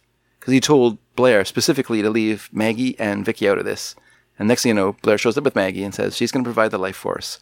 And then Barnabas is all like, what? She can't provide the life force? They'll kill her. And Blair's like, well, she agreed to do it. And Maggie, of course, they don't know that she's, been drugged and has been taking part in this ceremony and all that stuff. And she's all like, yeah, I want to do this. I want to provide my life force for this dead person. And then they were like, well, I guess we can't argue with someone who willingly says they want to do it. So, all right. You could, but okay. Yeah, we still could, but anyway, so partway through the experiment, Barnabas is like, he's like, nope, I'm out. And he just like says, no, I'm not doing it. And he like turns everything off. And then Blair is mad, and then Adam's angry, and then they're all arguing and fighting with each other. And, and then Blair goes in and he's all like, I'm going to kill Adam. And then, but he has no power. He can't kill Adam. Suddenly his power is gone. And so he just runs away. He's like, I'm leaving. And then when they return to the lab, Eve's body, they notice, has just become a skeleton. So it's a real, I feel like there's a mosquito flying around me. It's a real mess, as they say in the biz. So Blair, so where are we now? So then Maggie awakens as though from a dream, and she has lost her memory again. What's a memory for Maggie? Just something she loses every few shows. At that moment, an angry Adam leaves for Collinswood, and then outside, Blair begs for his life, but he, witnessed by Barnabas, is engulfed in flames. Oh! The second character to leave the show in the last little while. So we've lost Eve, we've lost Blair. Yeah. They're falling like I don't know. Like I say, I think they're just clearing the board here. They got some things they're more interested in presenting now.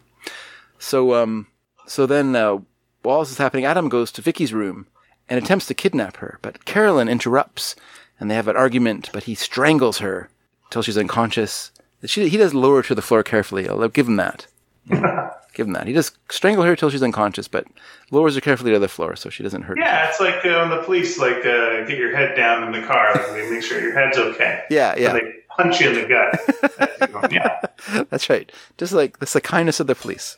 We all know how much they care about people. They care about your head. That's it.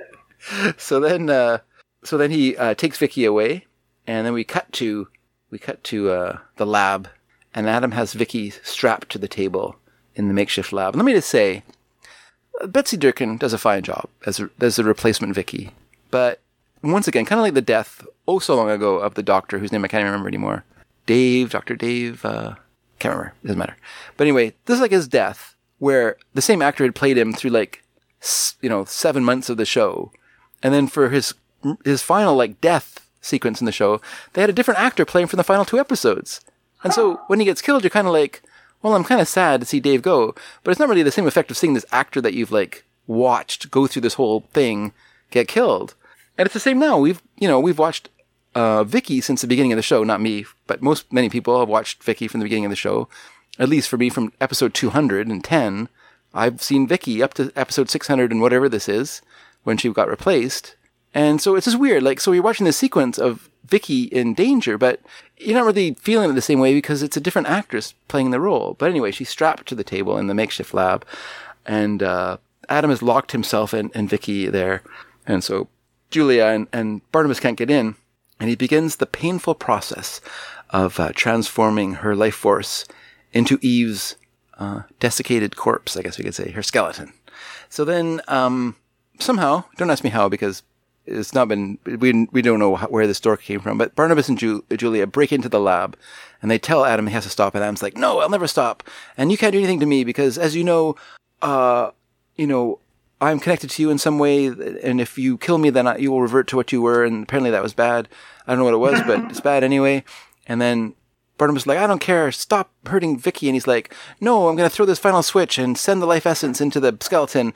And then Barnabas shoots Adam, and Adam falls to the ground. And that's where we'll stop this week's episode of Dork Shadows.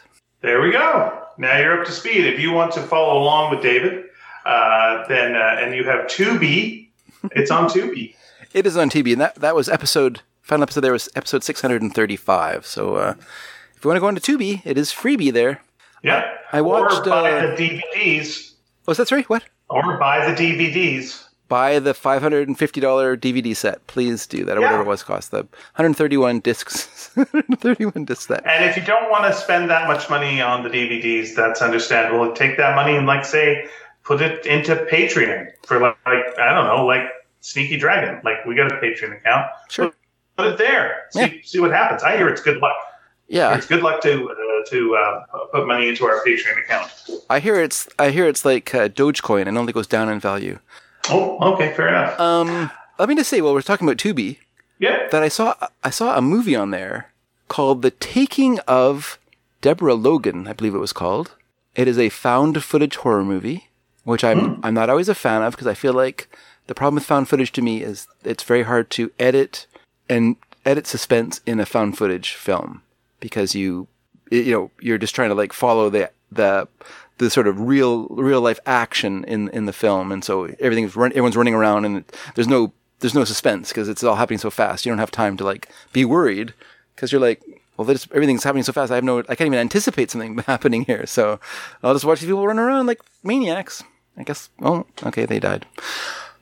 Anyway, but no, this movie does a really good job of setting up the situation. It's a film about a woman with Alzheimer's, and they want to do like a film tracking her decline. And so her daughter and her have agreed to do this because they need the money, and so they're offering to pay them to be in this movie. And so they're going to follow this woman through her journey with this disease and stuff like that. But oh no, it's much worse than that, and it's very well done. And the end of the movie had a couple of parts in it where I went, "Woo!" So that was good because I very rarely go "Woo" when I watch a movie. So that was a recommendation because it made me go "Woo!" And they weren't even like jump scares; they were like good part of the story scares. So that was good. Like it just creates the atmosphere, gets real creepy, and gets stuff happening, and then it's very good. Nice one. I recommend it. It's free on Tubi. Tubi. Here's the thing. Yeah. We asked some questions last week of our listeners. We asked, what movie has a great scene in it, but it's not a great movie? And also, name your own piece of IKEA furniture.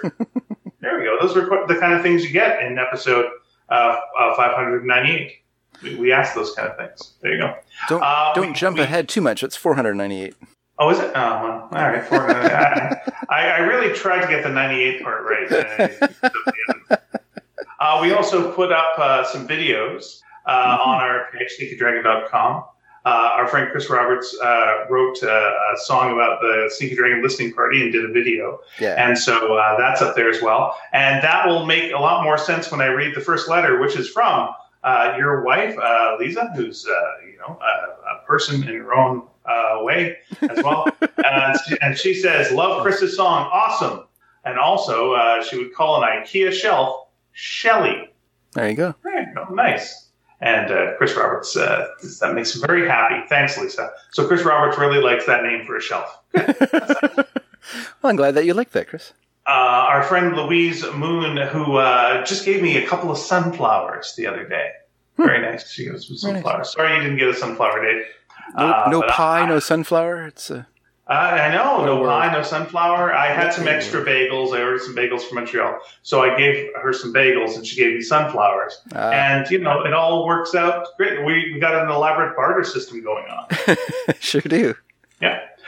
Louise writes, my piece of IKEA furniture would be called the Kordi, Kordi, a box with openings in it that sits on the floor of your home office or entertainment center, in which you put all the coiled up cables and power cords connected to your computer, monitor, scanner, router, TV, PVR, DVD player, etc., so they don't get as dusty.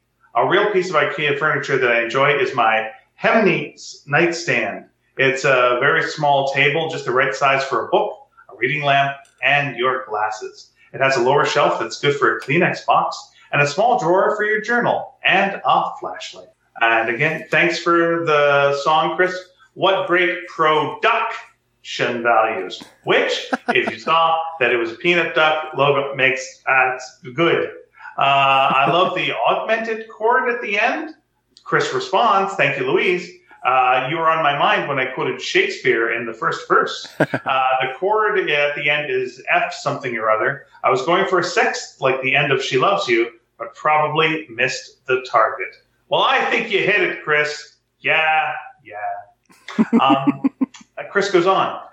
So movies with a great scene. Pains me to say this, as I love and respect these filmmakers, but Edgar Wright's Baby Driver and Cohen's Hail Caesar come to mind. I agree with both of these. To be fair, both movies have not just one, but several scenes that are great, especially the opening of Baby Driver and the dancing sailors and everything with Arden Ehrenreich? Ehrenreich, yeah. Ehrenreich?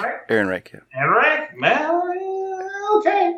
In Hail Caesar. But in each case, the whole movie was somehow less than the sum of its parts. Yeah, Edgar Wright, I think, is my favorite director, and I agree with you on that. Regis writes, hi, too much free time on my hands this week, too. Can't help myself noticing that you seem to like having your credits rolled more and more late into the show. That's a good point. Dave, could you roll the credits?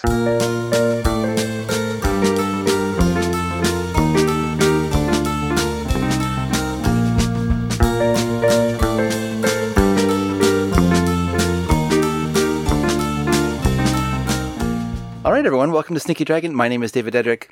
And I am Ian Boothby. And back to that letter.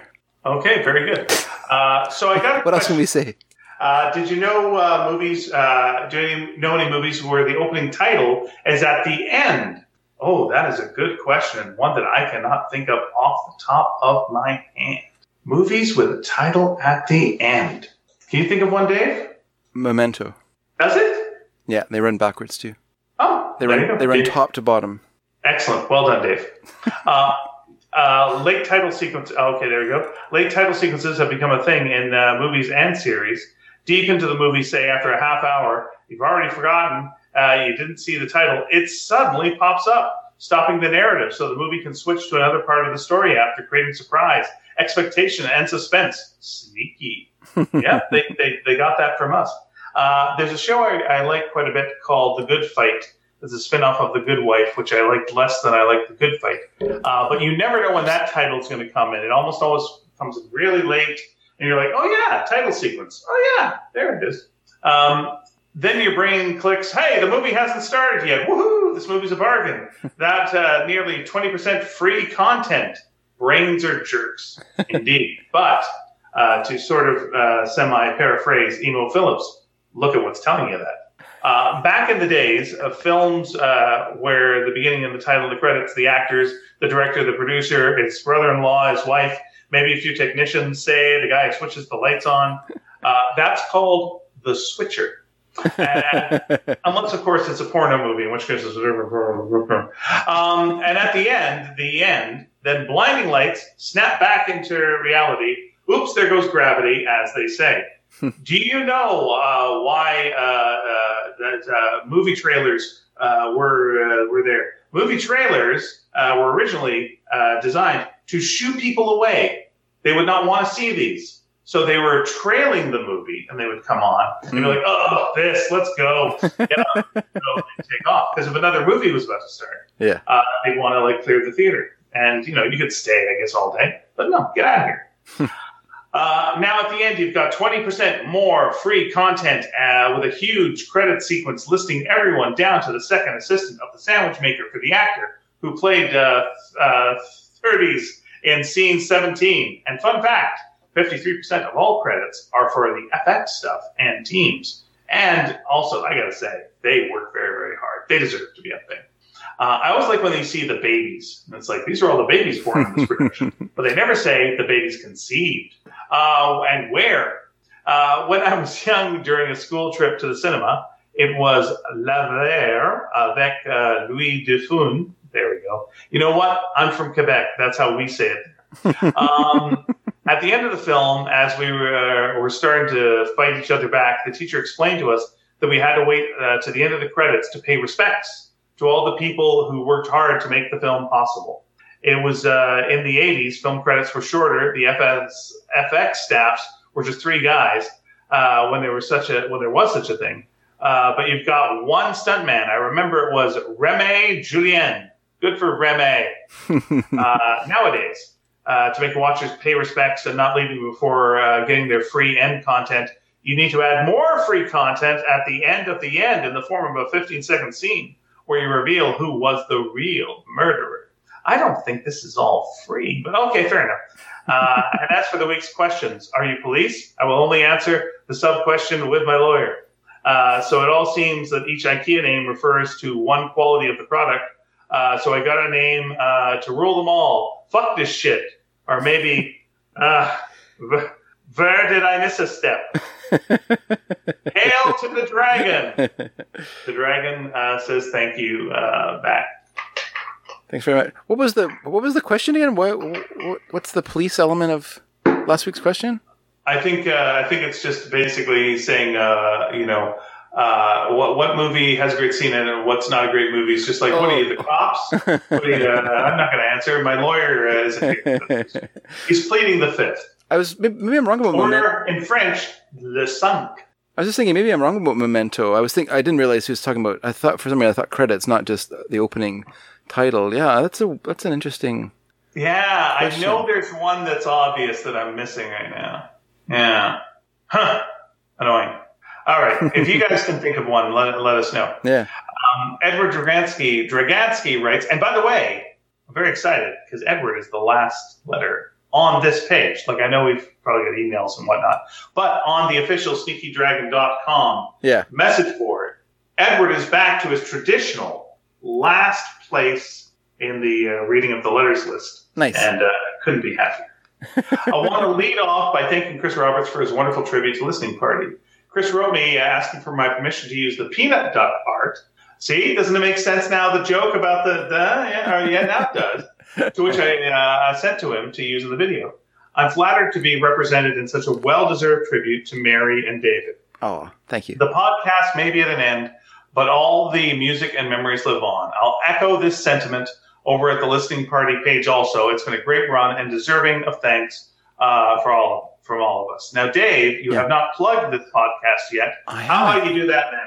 Sure. Well, everyone, I don't know if you've heard about this show, but I do a show with my daughter, Mary, called Listening Party, and that show is about music. And so we listen to songs, and we talk about them. We talk about the history of the songs. We talk about the history of the artists, and we sometimes do little mini documentaries about histories of bands and stuff like that. It's a lot of fun. It's a lot of music. It gives me a chance to basically say this. Have you heard? Have you ever heard this song? Have you heard this song? Because it connects to this song. Have you heard? Here's a weird one. Here's a weird one today, actually. I was listening to this song, and it was by a group. Oh, man, what was the name of this group? I got to look it up. Sorry. Please do. While you do that, let me say Orson Welles' film Touch of Evil originally waited until the end to display the title, but then Universal Studios flipped it at the beginning. But it got changed back in the 1998 re-release. Ah, okay, cool. Also, Batman Begins doesn't have the title until the end, and Van Helsing also doesn't have the title until the end. Well, not necessarily the credits. That makes sense. Batman Begins, of course, is the beginning of Batman, so the end of the movie is sort of the birth of Batman. So, cool, that's interesting.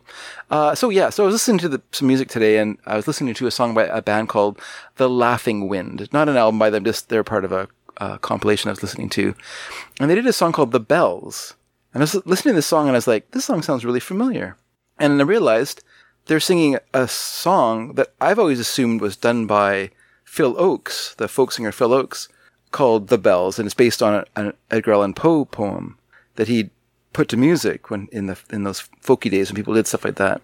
And Yeah, but it's not credited to him. It's credited to someone in the band has taken the credit for the song. So I'm kind of curious. I'm gonna have to do more digging into this because I don't know.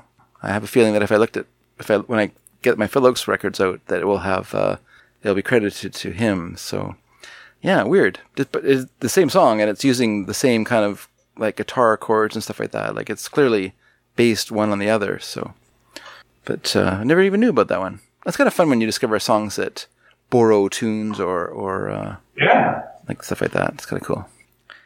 But anyway.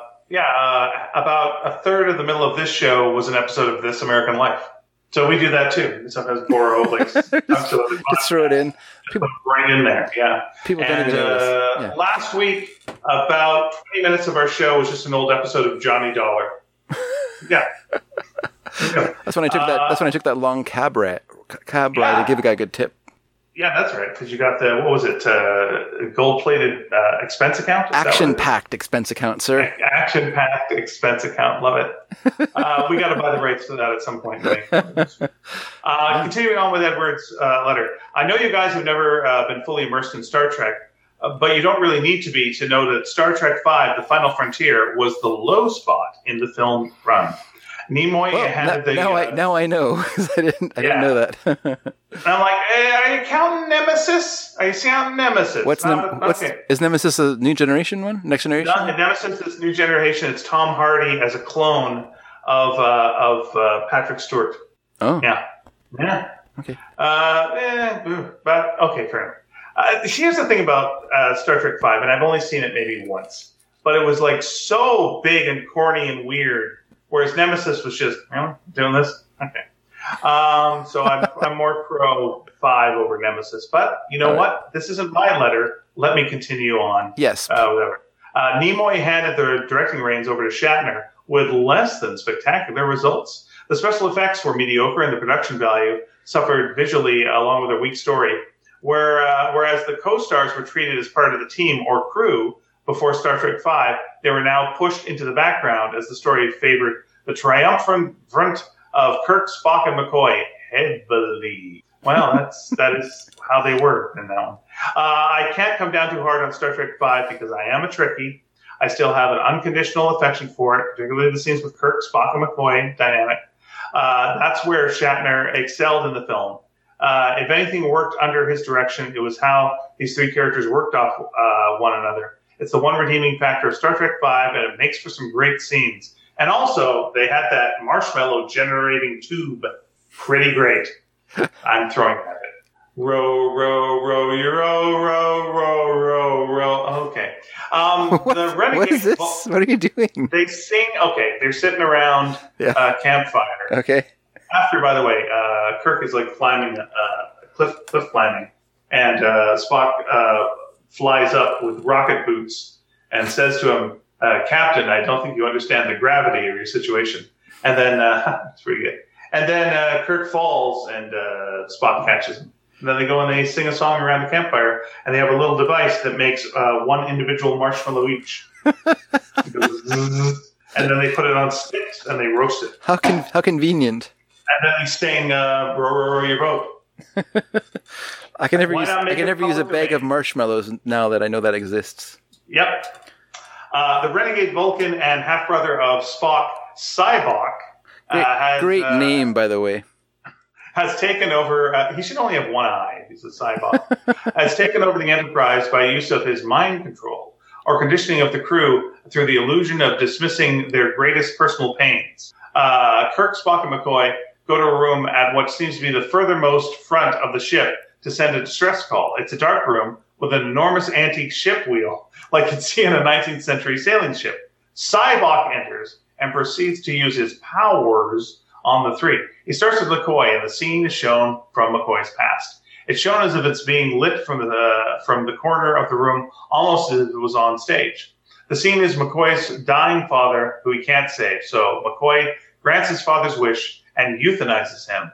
And only after realizing that the cure for his father's illness was discovered shortly, and only after it discovers that the cure was discovered shortly after his death.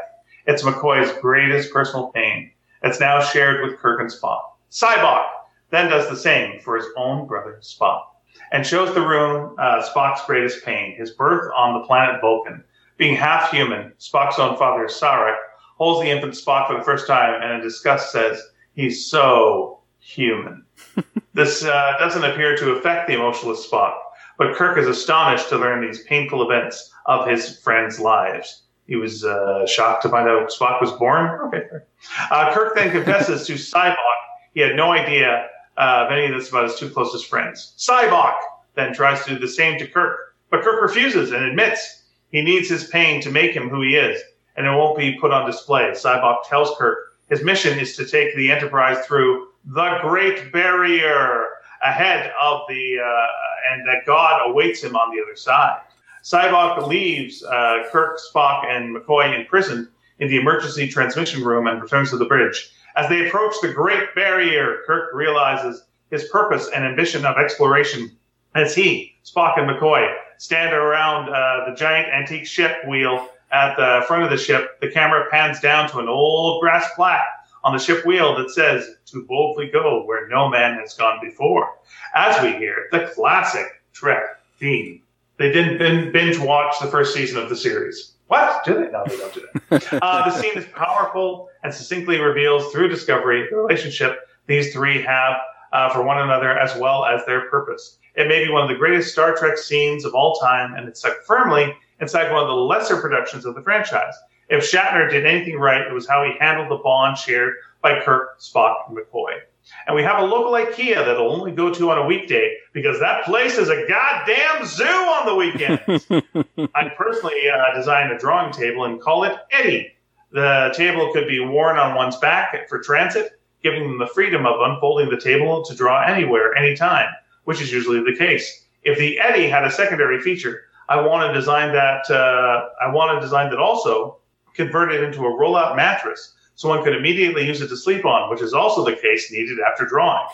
I'd sell it assembled in a big box because artists detest putting shit together from IKEA. We just want it ready to use. I also wanted to address something I've noticed in Ian over the last month or two, because I do care about the well-being and health of our Sneaky Dragon founders. In comparison to last year's time, Ian, you sound remarkably better in spirit.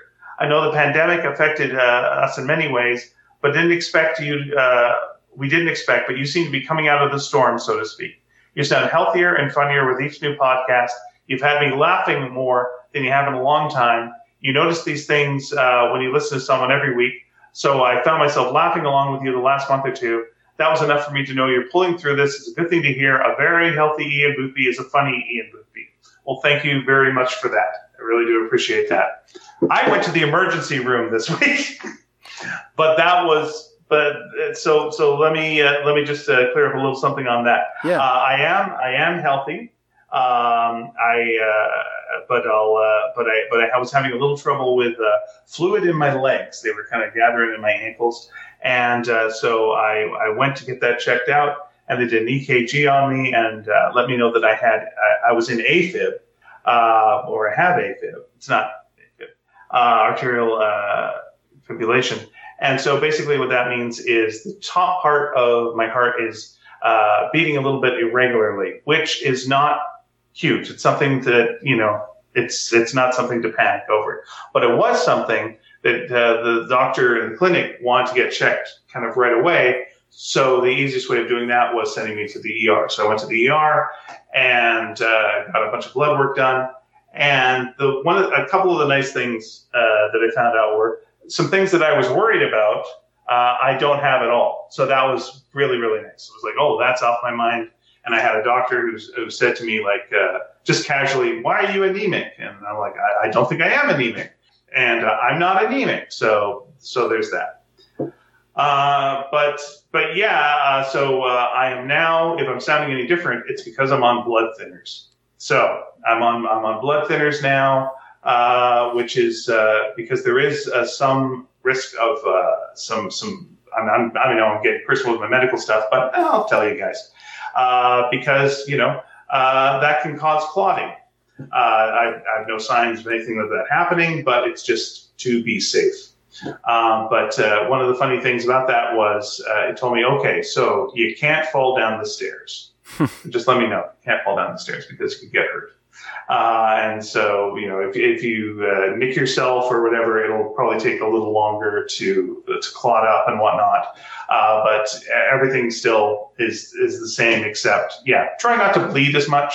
And as he said a couple of times, don't fall down the stairs. So apparently people fall down the stairs, and this has been a big thing. So I'm on another I'm on another drug. I've got stuff for cholesterol and high blood pressure. And over the pandemic, I put on weight that I am now doing my best to take off. And if I do that, that should solve quite a few of these issues. And so that is my goal. And I'm basically swimming every day right now, meditating, trying to eat better and doing my best. But you're not hearing wrong. I am in better spirits than I was before. So I do appreciate you picking up on that. That really means a lot to me that you care. Yes, I'm doing well. My family's doing well. We're doing well. And as of tomorrow, I will have my second vaccination, which I am very happy about because fuck COVID, honestly. That's enough of that. Don't care for that. I want to do podcasts with my friends. I want to see my friends. I want to be able to go back to, walking around and doing things. So, that's where I'm at right now. And now you are updated. There. Well, I'm glad that you're feeling better. And I'm glad that you are able to go swimming again. That's great. I'm really enjoying it. I'll tell you, something you don't want to hear from a doctor is, well, I'm sending you to the ER. That's not a good thing. No. But the reason was just because that's the way you get stuff done. Fast and fast. Sure. And then, ran kind of my game plan by them and all thumbs up. So if you go to a Vancouver pool, you may see me there because I'm there a lot right now. Good. Yeah. I love swimming, so I'm glad you're doing that. Yeah, it's a little tough now because it's going to be so blazing hot that I'm sure the pools are going to be super packed. So, you can only let a certain amount of people in. You book in advance. Mm-hmm. So often now it's like I got to book like a couple of days in advance because, oh man, those things fill up really fast right now. And today I was at the pool and it seemed like everybody had a ball. I mean a good time. I mean, they physically had balls. Everyone was just whipping balls across to each other. It's a very strange thing. I'm against that in a pool. I don't like everyone playing catch. It's like, this not a place for this. Oh, really? Everything else in this park is for catch, not the pool. Swim! That's me. Well, you can have pool play, too. It's not just I guess you not just an exercise play. It's also for kids to play in. Yeah, it's like, come on now. That's... Oof. Yeah. Do we have any emails of any sort, David? Yeah, we do. Well, all right then. Well, anyway. Oh, you want me to read them? Okay. No, not really. We got some questions from Jonathan Bampton. Yay! As I like to say, 2-time winner of our grand prize for the Sneaky Dragon listeners' questions episodes. Fix. I think so. Here's some questions for you, Ian. Are you ready? First question. What's it like? Oh, sorry. I thought that was the only question. I was like, are you ready? You know what? Yep. I don't think we're ever ready, but let's do it anyway. Sure. Okay, go. What's it like being a male comedian? I see. Here's what you got to do. You got to remember that you are. Remember that you are. And that, try to don't just know that you are. All right. Yeah, that's what I'm going to say. But don't let it go to your head. Don't think that it's the default setting. Yeah. I mean, you gotta. Here's what I say: is what's it like to be a male comedian? Smarten up. You gotta smarten up. Okay. All right. Second question: how much $$ would you pay to go back in time to witness the recording of Rick Astley's "Never Gonna Give You Up"? Conditions. Okay. Conditions. Yeah. You could not interact with anyone in the studio. Right. 2, you could not have any physical contact with anyone or affect anything spatially, but you could leave a written message for Rick Astley that we could read after you jumped home. Okay. All right. Well, I don't. I mean, first of all, I would walk 500 miles, and I would walk 500 more. But that's unrelated. situation. It truly is. It truly is. But anyway, it truly is. Yeah. How much would I pay? Now, are we talking 80s dollars, or are we talking modern dollars? Because the value. I think it's modern dollars because you're traveling back from this time. All right, then I'd say 2 Dogecoins. 2 Dogecoins. Yeah. Wow. So that's like 46 cents. Back then, yeah. 92 cents or so. Right? That's what you're paying. Right, and I would write on a little note, write on a little tiny note to him. Invest in memes, and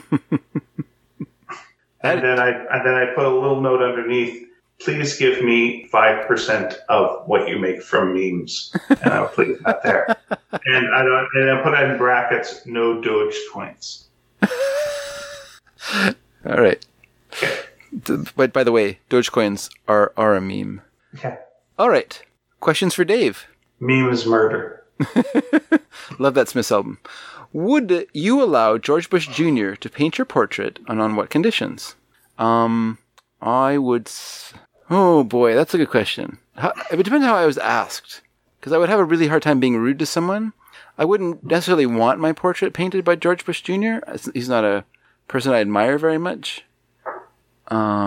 No, he's a bad person. He sometimes paints in the bath too, so he may be nude during your portrait. Well, then I'm in. Second question. Dave, you were in your mid-teens. Not really, I guess mid-teens. I was in grade 8. You were in your mid-teens when John Lennon was killed.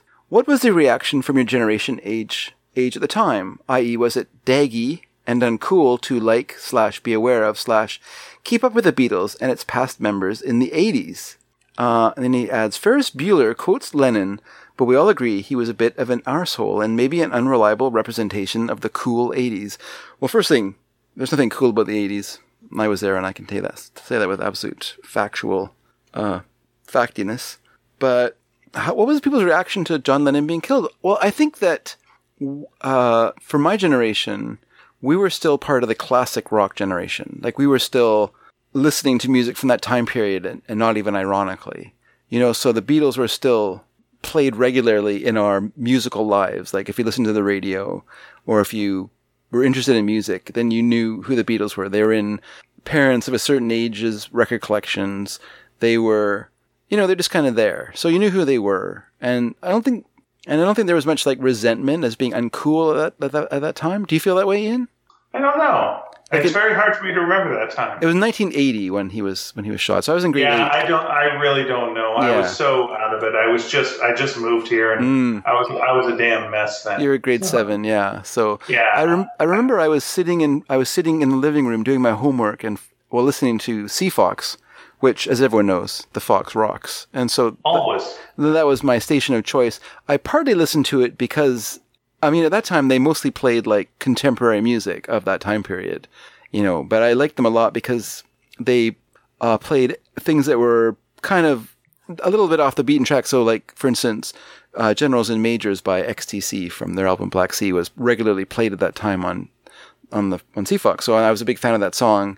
And I liked The Police, like Don't Stand So Close to Me, I should say, and Peter Gabriel's Games of the Frontier, stuff like that, they would play, right? So I could listen to that station and hear things that were interesting to me. And I do remember doing my homework that night and then breaking into the broadcast to inform everyone that John Lennon had been killed. And it was really a shocking thing. It wasn't generationally shocking to me though. Like he wasn't of my generation. And the Beatles felt like they were, something that was older than us and a little bit out of reach, but at the same time, I was like a big Beatles fan at that age. I really liked their music a lot. So, yeah, I remember being very upset by that, and obviously upset enough that I remember where I was when it happened. Mm-hmm. Now, I wish I'd written it down because I was talking a little while ago to Mary about memory, and she was telling me about an experiment a professor did on 9/11. Is that he took advantage of that significant day to have everyone in his class write down what they were doing on that day, and so everyone wrote down like what they were doing that day. And then sometime later, he came back to them and he asked what they were doing that day, and hardly anyone could remember what they were doing that day. Oh, all of their memories were wrong for what they were doing that day. So I thought that was kind of interesting. Wow. Yeah, and it wasn't like a huge amount of time had passed. Okay, and then, so thank you for those questions, Jonathan. That was fun. I appreciate it. Ian, did you appreciate it? I did appreciate it. Now I'm thinking like there's two things. One, What? again, I've mentioned this on the show before, but my memory of when Kurt Cobain died was being in pop media culture, and they were talking about Kurt Cobain dying, and me thinking, I got to find out who this is. But there was no way I could go, who? Yeah. Like the vibe would have been wrong. So I was like, oh no. Yeah, so this, it's so tragic because of this, and this. Yeah. Yeah, that's funny. Buy my comic books, put them there. Yeah. Go out, look them up. Okay, there we go. I was not a huge fan of Kurt Cobain, so actually I have no idea where I was when he died.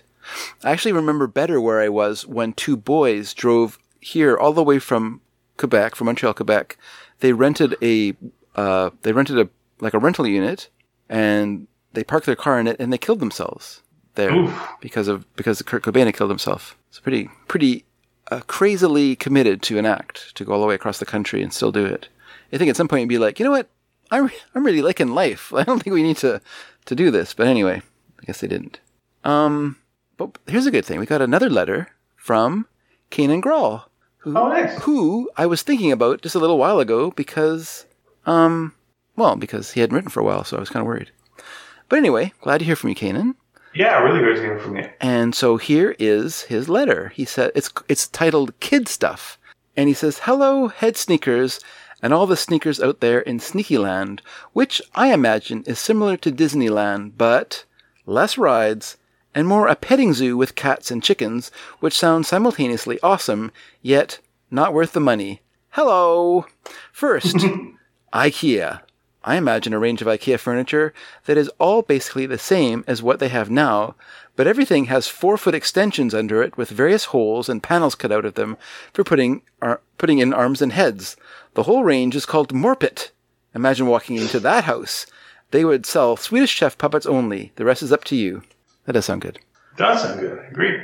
By the way, I missed the favorite Muppet question, and mine is Kermit. Although I think we said besides Kermit when we asked that question. It's not very often the central character of an ensemble like that is the clear favorite, right? Mickey Mouse? No, it's Donald. Bugs Bunny? No, it's Daffy. Well, I would disagree with you there, but anyway. Archie? Pff, Jughead. Anyway, it was Gonzo growing up, and I'm even okay with them making him an alien. I like Muppets in space, particularly the beginning where it puts them in the situation of all sharing one big house. I love that conceit. I wish they'd have stayed with that for any new Muppet shows, because it certainly lends itself to the chaotic nature of the original backstage antics of the Muppet Show. Also, that recent Muppet remake was a little rough. The Office parody one? It started terribly, with no clear voices. The lines could have been read by anyone, but they yanked it after 8 episodes, retooled it, brought in all new writers, and I think showrunners, and the last 5 episodes aired were fantastic. Or maybe it was 5 then 8, but by then it was too late. The audience had spoken. Ah, well, I don't think we'll ever have another good Muppet thing again. The new voice of Kermit is so wrong. Getting rid of Steve Whitmire was a mystifying decision. He trained under Jim Henson. He was a direct connection to Kermit himself. What a wrong-headed choice. Oh yes, it's very important, the apostolic connection in Muppets. Anyway, as the title of my email says, I was writing to talk about kid stuff you talked about on the last podcast, since I currently read to our 7-year-old every night. We recently finished a sci-fi trilogy of YA books called The Dark Star Trilogy, about 2 kids who go on an interstellar voyage to try and catch up to the human race. 10 billion people spread across 4 starliners who are en route to a new planet. I want to point out that I said en route, everyone, and not the annoying en route. En route to a new planet. They get left behind on Mars. It is hard sci-fi with decades of deep space stasis travel, aliens, morality about war and genocide, alternate realities, the origins of the universe, and possibly the best time travel mechanics I think I've ever come across in any type of media. It uses the infinite realities formula where there are no consequences. You can change anything and it doesn't matter, but also creates real stakes and has a satisfying ending, but is in no way upbeat. He wants to know if there'll ever be more. Then after that, we read a book called Amphibian about a 9-year-old boy with anxiety disorder. Our kid has ADHD and severe anxiety disorder, who is worried about the extinction of all animals on Earth and chooses to focus all his attention on the class frog. Plus he has a school bully to contend with, as does our son, and his parents' divorce, thankfully not our son, don't know how much of that he understood. He loved that book, and it is not for kids. The language is pretty easy since it's written from the kid's point of view, and I always explain long words and new concepts along the way anyway, but it had quite a few instances of swearing in it, plus it really teaches kids how to be a smart arse. To be fair, so do I. Sorry, gotta go down here. There's one part where the bully pulls the protagonist chair out from under him, and he cracks his head, which makes him stand up and yell, you can read this out or not, "Fuck off, you shithead fucking fuckface asshole," which made our son die laughing. He wanted to read it many times over.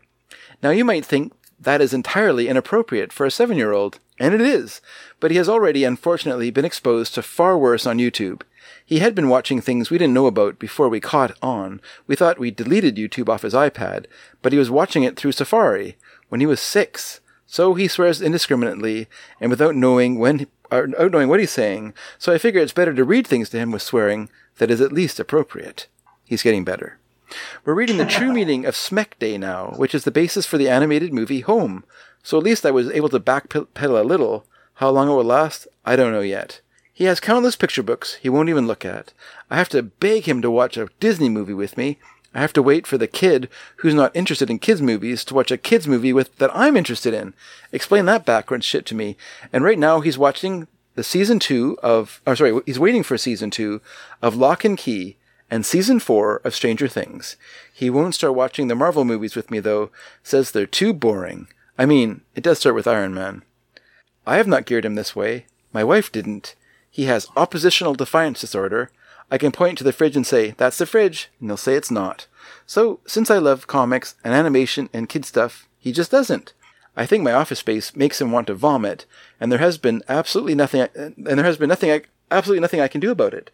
Parenting a child who is the complete opposite to you is a special kind of hell I do not recommend. What I'm saying is, kid stuff is in the eye of the completely useless beholding parents. This has gotten long. What can I say? I learned from the best.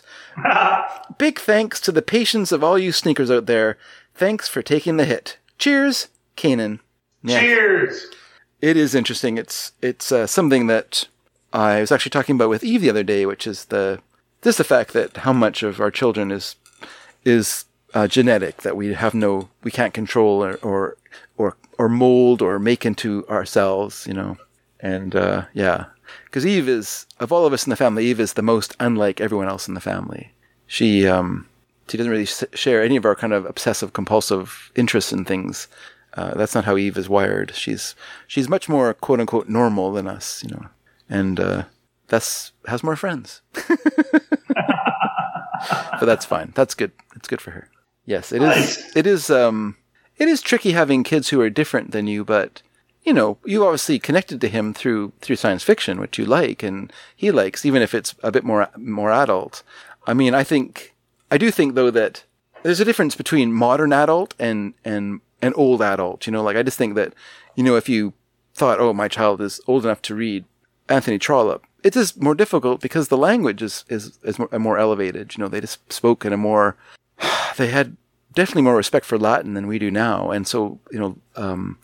Big words, like big, you know, $3 words that are Latin in origin were like a big part of the language of that time period in English literature. And so it's just a tricky thing, you know, but, yeah, it was definitely fun when I could start recommending books to my daughters to read, you know, and when Mary was trapped in Quebec, I took advantage of that, to cruelly send her books that I wanted her to read. Most of them she enjoyed quite a bit, you know, and did really help her in her reading habits, you know, to broaden her tastes and stuff like that. But yeah. Anyway, thank you, Kanan, for writing, and thank you, Jonathan, for writing, and thank you everyone else for writing in to our website and leaving us your fun comments. It's always a pleasure to read them all. And this week, of course, we have to come up with more questions. Ian, do you have a question in mind? Well, not really, because next week, we've already asked. Oh, yeah, that's right. We've already asked, is there any segments you want us to kind of talk about? But yeah. I think we're going to have a lot to talk about next week anyway. That's true. So, a bit of a special one. But if there's something you want us to discuss, let us know.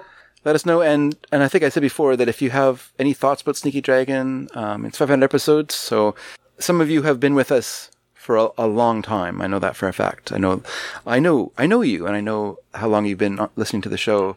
And I just love that you've been with us this long. And if you have something you want to say about the show, or something that the show has done for you or helped you in some way, then we'd love to hear that too. So help us celebrate 500 episodes of this silly show, and let us know your thoughts. And that was my imposter syndrome speaking there. So sorry I said that. So yes, those are our questions. I will formulate that in some way on the website, and we're looking forward to everyone writing in. And so, how would they do that, Dave? They'll do it this way. Thank you for asking me that. They'll do it this way.